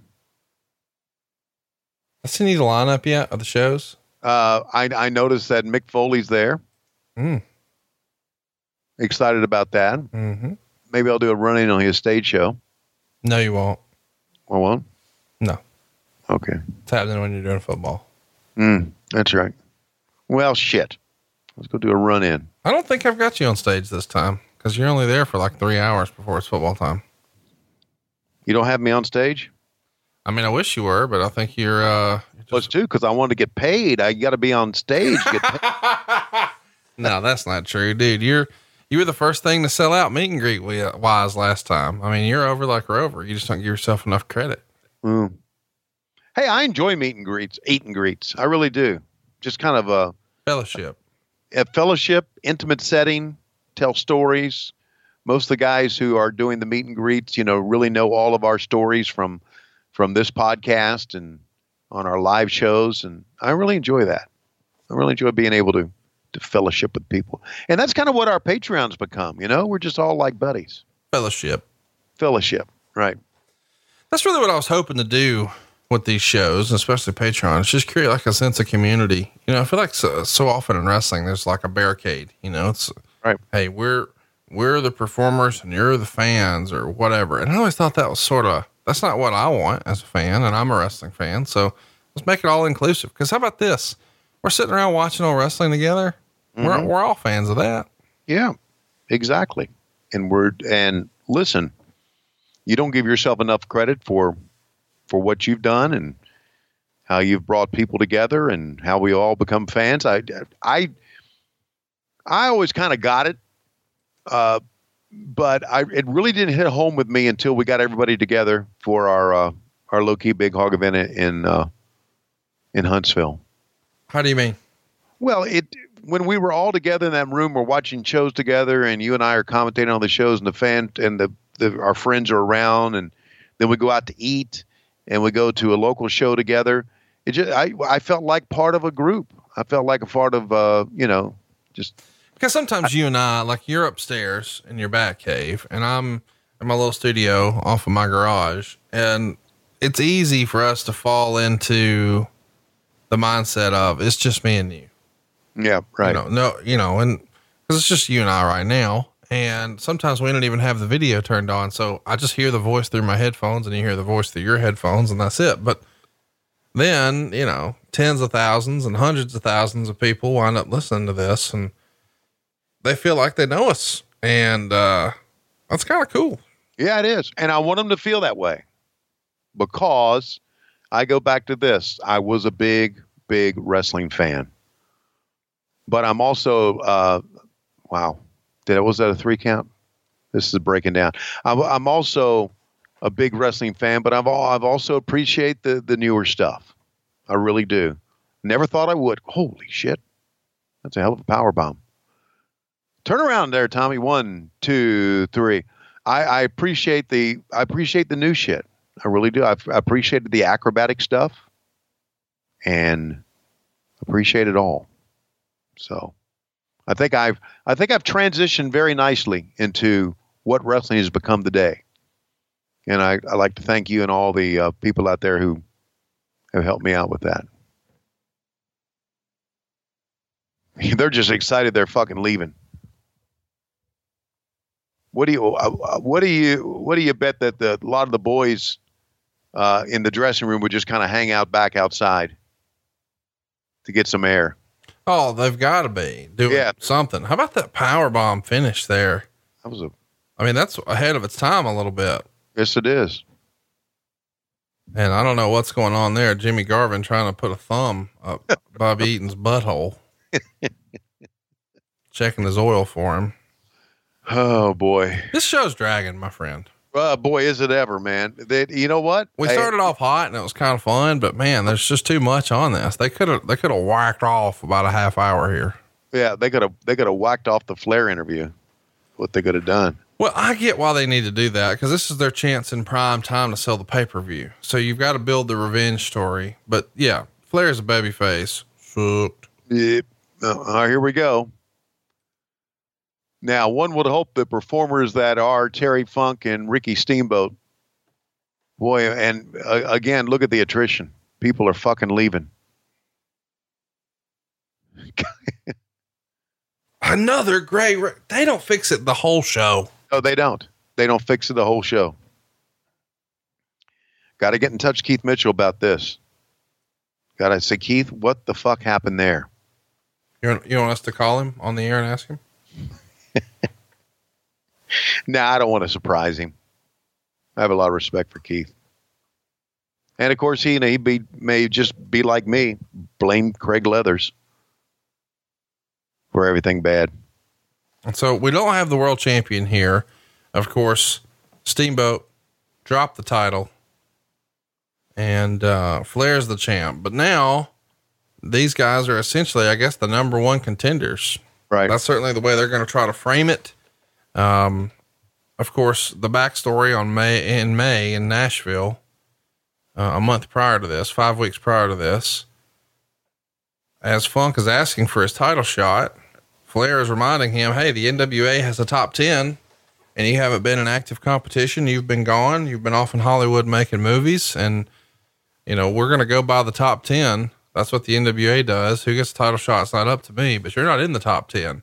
Well, of course, the former champion, Ricky the Dragon Steamboat, by default has to be the number one contender. So Flair wants his shot, or Funk wants his shot at that title. So to do that, he's got to get through Ricky the Dragon Steamboat. And Steamboat, came out with a lot of pomp and circumstance in Nashville. A big entrance, the horse, the kid, the wife, the whole deal. And here that is not the case.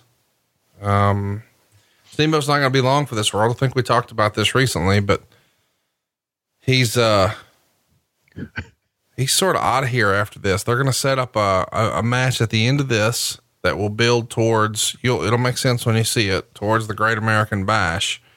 But coming out of that, that's it. So Great American Bash 89 is really going to be sort of the swan song for Steamboat. And this match is underrated. This is a good match, two of the all-time greats, but they're going to use it to set up the next match at the end. So we'll see what's next, but it is sort of weird to think about the story of Ricky Steamboat. Everybody thinks about him as being one of Ric Flair's greatest rivals. And of course he's the NWA world champion this year. And just a couple of months later, gone. So it's a weird story for him. Well, if you think about it, and I didn't realize this, the whole Steamboat thing is weird. Started out NWA Mid-Atlantic Championship Wrestling. I know he becomes has that great match at WrestleMania 3 and goes there, comes back. He's going to go back, become the Dragon. Then he's going to come back to WCW later on. I mean, he really bounced back and forth a lot, didn't he? Yeah. And I didn't realize he did. But, I recently was in Charlotte, North Carolina. He was a special guest of the baseball team throughout the first pitch and everything. There's a picture of me and Steamboat somewhere. You talking about a guy who is so engaging with the fans and just a genuinely good guy. Not only that, I think he looked really good here. I like the mullet. I like the upper body look. Man, everything he did. Truly one of the great performers ever. Don't you agree? Without question. I mean, I don't know. You know, people probably, if you would say, who's your Mount Rushmore of wrestlers, people probably would not put Steamboat on there. But if you would say, who's your Mount Rushmore of great ring performers, he would have to be on there. You think so? So let's talk about that. You would have Ric Flair. You would have... I would have Steamboat. And it's Shawn Michaels. Right. So you got one more. Yeah. Goldberg. Fuck. Sorry. That was a good joke though. Okay. One more. See, I don't know that I would put Steamboat on that list then. Really? Yeah. Who would you replace him with? I'm talking about guys who give you great matches in the ring. I'm just Kobashi. Okay. Well, see, now you've seen much more Kobashi than I have. So I would have Flair, Michaels, Kobashi, and then I would debate the fourth one. Okay. That'd be a good debate. Yeah. I mean, and there's so many good, like right now, I think people would say, oh, it's Okada or it's Omega or maybe even Gargano. Mm-hmm. But a year from now, I think people might say, oh, it's Ospreay. Have you seen anything from Will Ospreay? Do you even know who that is? No, I don't. You got to see some of his stuff. I think you'll like him. I'm liking all of that I see. I can tell you that. I'm really digging all this stuff. And you know who kind of got me into, and I'm not into it like you are, and I don't watch enough of it, but boy, Matt Schiavone watches all that stuff. Oh yeah, he does. Matt Schiavone's, I should start doing this show with him. Hells no. What? You and I are a team. Don't say I should start doing this show with him. I was being a smart ass. That Schiavone's not as funny as you. You being a smart ass, there's something new. You're the funny Schiavone. Yeah, I'm the only, well, not really. I was going to say, you're not the only one. Look at this, man. Is Chris still alive? Yeah, he is. I haven't talked to Chris. I used to be friends with Chris. I think since I spent a little time with Matt, Chris may think we're not friends anymore and just doesn't talk to me anymore. Chris is very busy. No, he's not. Oh, yes. No, he just pretends. He's like you. You know, you guys get up early and you iron your shirt, you make your coffee and you go to work and you're just doing it to make your wife think you're really working, but you're not fooling me. Right. I know you motherfuckers ain't doing nothing. Yeah. I have to admit, my life has just been sitting around talking. I mean, that is literally what you do for a living. That's what I've always done for a living. Just sit around talking. Yep. Yep. Either sit at a baseball game and talk, or sit here in the bat cave and talk to you, or sit at a wrestling desk, my chair higher than anybody else's, and talking. But you don't do that anymore. You just pulled up lame on court. Don't show up for work anymore. Oh, don't start that. Don't start that. He sent me the list of dates for 2019. And I told Court, I've got baseball, football, and basketball. Look at that, doing a flare bump. What the fuck was he doing there? Showing everybody he could. An upside down flare bump on the turnbuckle? Upside down and inside out. I'm about to show all you folks what it's all about. See, shit. That kind of surprised me. No, it didn't. Yeah, it did. You don't know. Look at fucking Steamboat, man. You think he's not on the Mount Rushmore of great performers in the ring? Oh, God. That was, I mean, he didn't do anything, but it was still fun to look at. Yes. You don't necessarily have to do anything to be a great performer. You just have to look good a lot of times. And he looks good up there, man. You know what I want to do? I want to get a wrestling ring, set it up in my basement, and me and you work out some spots. Stop it. I'm not going to get in the ring with you. Why not? Because you'll pull a gimmick out of your tights and hit me in the head with it. Well, you think, no, come on. Yeah, absolutely. You're a cheating motherfucker. I know how to work it. Yeah, I bet you do. I'll work it. Okay. Are you telling me if I set up a wrestling ring in my basement, you wouldn't? No. Why? Wouldn't go anywhere near it. Let me give you a power bomb. Well, look, I'm old. Okay. So? I'm old. And hey, okay. Put it this way. If JR agrees to come to your basement and you power bomb his ass, then I'll do it. Okay. Listen, I know the show has died and we're just stretching right now just to get to the end, but we have resorted to, will JR let you give him a power bomb?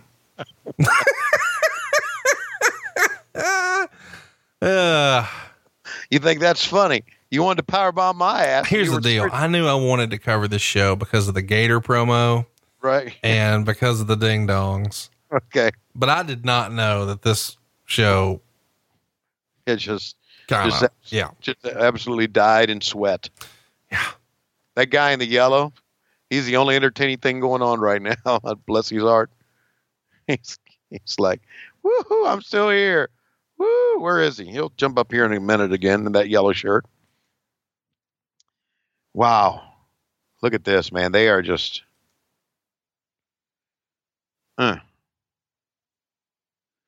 TBS had to realize. I don't know. I'm sure that knowing how JR was and knowing how Jim Hurd was and those guys back then, they left this show thinking, wow, we had a great show and sold it to the TBS people. What a great show that was. But come on, this wasn't a great show. Well, here's the thing too. And I'm not saying this to be funny. The biggest star in the company. And again, I realize how it sounds when I say it, but the biggest star in the company here is who? Ric Flair. And he's not on the show. So like, and when he is on the show, it's not what you want and it's not advertised on the show. I mean, so is it that big of a surprise when you don't get the rating? You don't get a 5? Like, is it that big of a surprise when the rating's down when you don't have your biggest star on the show? No, it shouldn't be, but it was all done, I guess, to sell a pay-per-view, right? I mean, they thought that what was more important was to get a buy rate for a pay-per-view. And they're probably disappointed on the buy rate as well. Maybe not. Boy, yeah, man, they are. These guys are spent. Yeah. I mean, they are fucking spent. It's hotter than the face of hell right now. By the way, I guess we should mention that, there were no observers available for this show. So we just tried to do the recap out of the torch, just so everybody knew. The Observer didn't do a recap of this? No, they did. It's just not posted on the internets. Okay. It's not readily available. I can't go get it. Yeah, you can go get it. You and Meltzer are friends. No, I can. But I didn't fucking care to. So I just used the torch. I do want to mention that, Kevin Sullivan and Mike Rotundo pinned the Steiners. Sting got Bill Irwin. They, of course, retained the TV title. The Freebirds are now the NWA World Tag titles, or World Tag Team Champions. Right. And this match right here, which is going to end in a DQ, I guess we've already sort of teased that, got an A- in the torch, which is pretty good. A-? Yeah. Huh. Much as I love those performers, I can't. This is a slow, plodding match. I don't think so. I think it's just you and I are burnt a little bit on the show. So we see the ref bump, Terry Funk looking to take him from the outside in, big suplex. It's sort of interesting too, just, the color choices that our baby face, is that Nick Patrick? Yeah. Yes. Pulling by his pants leg. 1, 2. False finish. And the fans are like, fuck, we got to stay here a little bit longer. I love you for that. Yeah. Oh, only a 2 count. Ah, look at those working punches, buddy. Those are good ones. Oh, why do you go? Because I just love guys who can give working punches. I'm just, yeah, but just amazes me. You say it like it, you don't need blue chew. You go, fuck, look at them working punches. Whoa. There you go. It's better. Whoa. Oh, look at that. Oh, that's what I like. I need that. I need that. Whoa. Sit down, you in the yellow shirt, you motherfucker. We're not looking at you. Somebody just slapped him in the back of the head, but he's probably fucking an Army Ranger. Not fucking an Army Ranger. That's what you said. No, fucking comma. He's probably an Army Ranger. Comma. Oh my God, fucking comma. or fucking exclamation point. He's probably an Army. Into the ropes. Come on. Please end this match. Please. Still, Steamboat is on the Mount Rushmore, great ring performers. Really, you think it's like, just see, he just is. Here he goes. Come on. What a cool visual. It is. I never understood that. I'm going to jump off the top rope with the one fist. Or the karate chop or something. Yeah. It's the visual of, look at this. Oh, look at the crew guy. Like, don't knock over the camera, Terry. I'm going to hold it in place. You know, no, it's my coat. You know, he had to be whispering, get out of the way, get out of the way. Cause the crew member stepped right back right away. Look at him step right on. Terry was had a great sense of humor about him. He loved to fuck with people at ringside. Oh, they just threw it out. That's it, right? Nick No. Patrick, when he calling for the bell? Yeah, he's calling for the bell. Into the match, you gotta be disqualified. Now that's a shitty finish.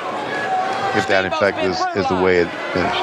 Hey, here's Funk right back again. The Ray Steamboat's hand. Yep. Here we go. Oh, Luger. Our babyface Lex Luger is here to save Terry Funk and get some retribution for Ricky the Dragon Steamboat. Look at those pants he's wearing.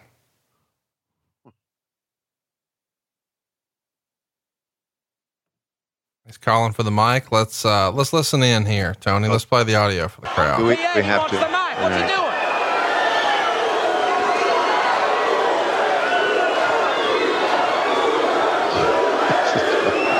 Hard cameras. Hard cameras.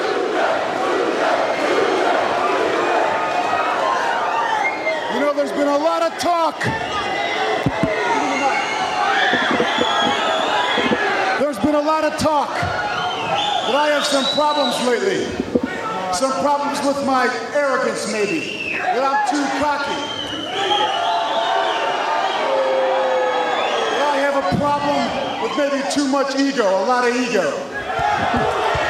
I don't have any problems. All I got is a lot of pride. Come on, Ricky, let's go. Luger's helping him up. Thank God for some sportsmanship. Oh, God! Oh, my God, what a clothesline! What a clothesline! Oh, God, what a clothesline! So there you go. Lex Luger turns heel, and now the path is clear for Ricky the Dragon Steamboat. Funk is going to continue in his collision course with Ric Flair next month at the Great American Bash. And now it looks very apparent that Lex Luger and Ricky Steamboat are going to get it on live on pay-per-view. And what an act of cowardice to come in and attack a man who's just sweated his guts out for 30 minutes with the Funker. Jesus Christ. And a shitty chair shot boot. A shitty what shot? Chair shot. Oh. Good God. I mean, even, of course, we knew, we remembered, but I mean, that was pretty predictable, wasn't it? Even when well, because you're watching it live, yeah. I mean, is what he's going to do. Oh, bring back. Fuck. I want to talk again. We're going to listen to this part too. Yeah, here we go. I'll crank it up for everybody. Number one contender. All right, that's totally distasteful. So he makes it clear you are no number one contender, just in case you're at home and you're not exactly sure.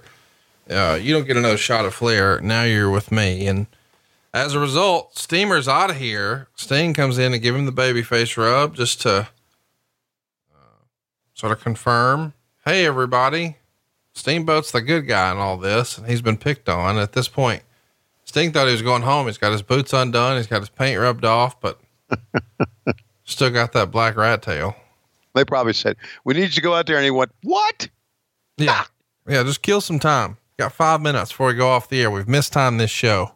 Yeah. There's Crockett there to save the day. Yeah. Roll that beautiful bean footage. I know the match is over, but let's go to commercial. Yeah. I got to take a commercial break, our final commercial break. And now JR and, gonna Bob Bottle will talk for 5 minutes. Yeah. Look at him sweating, pouring sweat. Yeah. Stop adjusting your glasses, slap dick. All right. Well, Bob, I tell you what, I I don't know about you, but I'm glad to get out of here. I need a goddamn shower and a Crown Royal. How about you, Bob?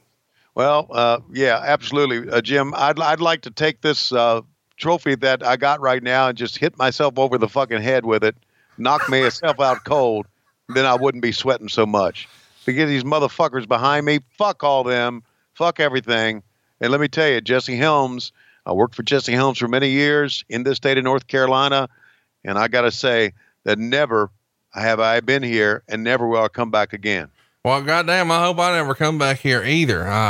I've been out here so long, I feel like a piece of my my beef jerky. You know, that shit's dried out too. And I feel like I am because all the sweat's been pulled out of my body. See, you have to dehydrate the meat if you're going to make jerky. And my meat's dehydrated these days, but I'm hoping we can lube it back up thanks to Blue Chew. I can give her the old college try one more again. And let's go look at the replay here. We see the kick into the back of the head from Ricky Steamboat, and down goes Funk, and Funk's going to get DQ'd here. Let's listen to the audio here. I have no idea what they're saying. We leave you. We want to show you exactly what happened with Lex Luger as he came to the ring. Thanks for being with us. We'll see you Saturday night at 8:05 Eastern. Just plugging Saturday night at 8:05 Eastern. Really? So there you go. You got DQ'd for hitting with the microphone. I get it now. An anticlimactic finish, to say the least. What finish would you have done? I mean, I guess pretty much anything would have been better, but what would you have done? What I would have done, I would have fucking run Flair in there with his gimmick on and everything. It's exactly what I would have done. That would have been a big pop. It would have been a big way to end it. I wouldn't have run this jack off. I mean, wouldn't have run Lex Luger in there like this. I would have sent Flair in. Right? Because they taped this pre-recorded. It's in North Carolina. My God, he's here. He knew that Funk was here. He wanted a piece of him. Oh man, they're going to show the Luger talking again. What are they doing? What the fuck? Talk about mistimed. Jesus. This show really sucked, Conrad. Yep. Really sucked. It's a shame that you weren't here to correct him. You know, you were on Zeus at the time, so you couldn't really do much, you know? You know what I would have done? Nothing. Right. I would have said, "Oh, this is all great." You know what? I appreciate that you're just honest. You're like, "Oh, I would have put this over." Oh, yeah. We'd have been high-fiving. We would have been hugging each other in the back. Let go of the Chiron. What the fuck? God, at the very end, they're going to show it again. They can't help it. They can't help themselves. That's actually a pretty good lariat or clothesline. By the way, I have been teaching the kids here. You know, we talked about how different my life is right now. No. So right now at the Conradison, it's myself and my wife and our two dogs, Ginger and Baby. Yeah. And, her daughter and my daughter. Okay. No big deal. Right. But we've got former United States heavyweight champion Dave Flair here and his wife and his two kids. Really? And we've got, Mr. Flair's first wife, my wife's mother, and her husband. Yeah. And they're all here. Got a house full. Wow. 6 adults, 4 kids, 3 dogs. Yeah. And I told them all to piss off so I could come watch Lex Luger throw the rack on Ricky the Dragon Steamboat. Yeah. And you know what? As much as this show sucked, it beat the alternative for me. Yeah. I can see where that would have been the case there. So here's what I'm thinking. If you're thinking what I'm thinking this next week, we need to cover a lot of bonus content for Patreon. So you can have, No, we're not going to explain why. Okay. Just go. We got to take care of our patrons. You know what I mean? We want to do a good job for them. Okay. I got that. Duh. You could always just. Nope. I don't want to hear any suggestions. That's what we're doing. Can I throw one suggestion? Okay. Just have David Flair tell you what Stacy Keibler looks like. We're not allowed to talk about that. Okay. Did you hear who else is here? Yeah. So you're not allowed to talk about that. Do you understand? Listen, I don't care. I don't care how many kids he's got or how happily married he is. In his past is Stacy Keibler, and you just can't get. That's kind of like a tattoo. You can't. No. When I come to your house, all right, now which I'm never going to because I've never been invited. But hypothetically, if I were to come to your house, I would not just bust through and be like, "Hey, tell everybody about that time you got beat off with Road Warrior Animal down in Florida." You know what I mean? That's first of all, that's a lie, and second of all, okay, the Stacy Keibler David Flair thing is common knowledge. Common knowledge. Okay, well, it's common knowledge that you once milk dudded Medusa at a movie theater. You know what I'm talking about. Don't play dumb now. Milk dudded. You milk dudded her. Milk dud is now a verb. Well, I mean, I didn't milk dud her. You milk dudded her. That sounds awfully inviting, doesn't it? It does. So here's the deal. We've got some bonus content coming to you this week on Patreon. One of the things we're going to do for sure is we're going to revisit Undertaker Goldberg. Yeah. Just cause I want to make sure that we never do anything with WWE. June 19th, we'll be back at you. We're going to cover the June 30th, 1997 Nitro. What a time to be alive. The following week on June 26th, we're going to cover the June 28th, 1999 Nitro. On July 3rd, Great American Bash 1990. On July 10th, Great American Bash 92. On July 17th, Bash at the Beach 97. On July 24th, Great American Bash 89, the follow-up to the show we just watched. And then on July 31st, we're going to round things out for the month of July with Clash of the Champions 31. But now that we've given everybody the rundown and they know what sort of bonus content is coming their way, Tony, I feel like it's about that time. It really is. And now it's time for our main event here in a hot, sweaty, stinky base where coming to the ring is, I'm not so sure who that is, Conrad, because there's no video font. What who is this coming to the ring? And now here comes his opponent. Oh, I have no idea who this motherfucker is as well. And now coming to the, here comes David Flair to the ring. I can see that he's coming to the ring right now. Let me run up and talk to him for a second. David, Tony Schiavone here. I just wanted to know, does Stacy Keibler have any hair on her? We are desperately out of time. We'll see you next week on What Happened When.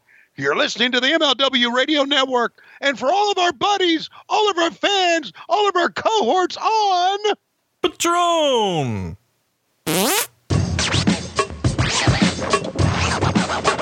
Promotional considerations paid for by the following. LoisRules.com. Get all your t-shirts from What Happened When and get them right now. And by What Happened When Live in St. Louis, Saturday, June 22nd, 8 o'clock. They'll be off Broadway in St. Louis. Tickets available at TonyandConradLive.com.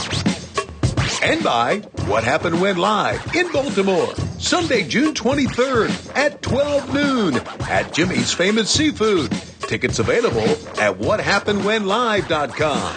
And by Patreon.com/WHW Monday. You want to be a low-key big hog? A glass-bottom boat rider? How about a member of the Hot Tag Express? Or the Slapdick Nation? You can join Conrad and Tony with bonus podcasts, behind-the-scenes videos, live weekly chats, and new content each week.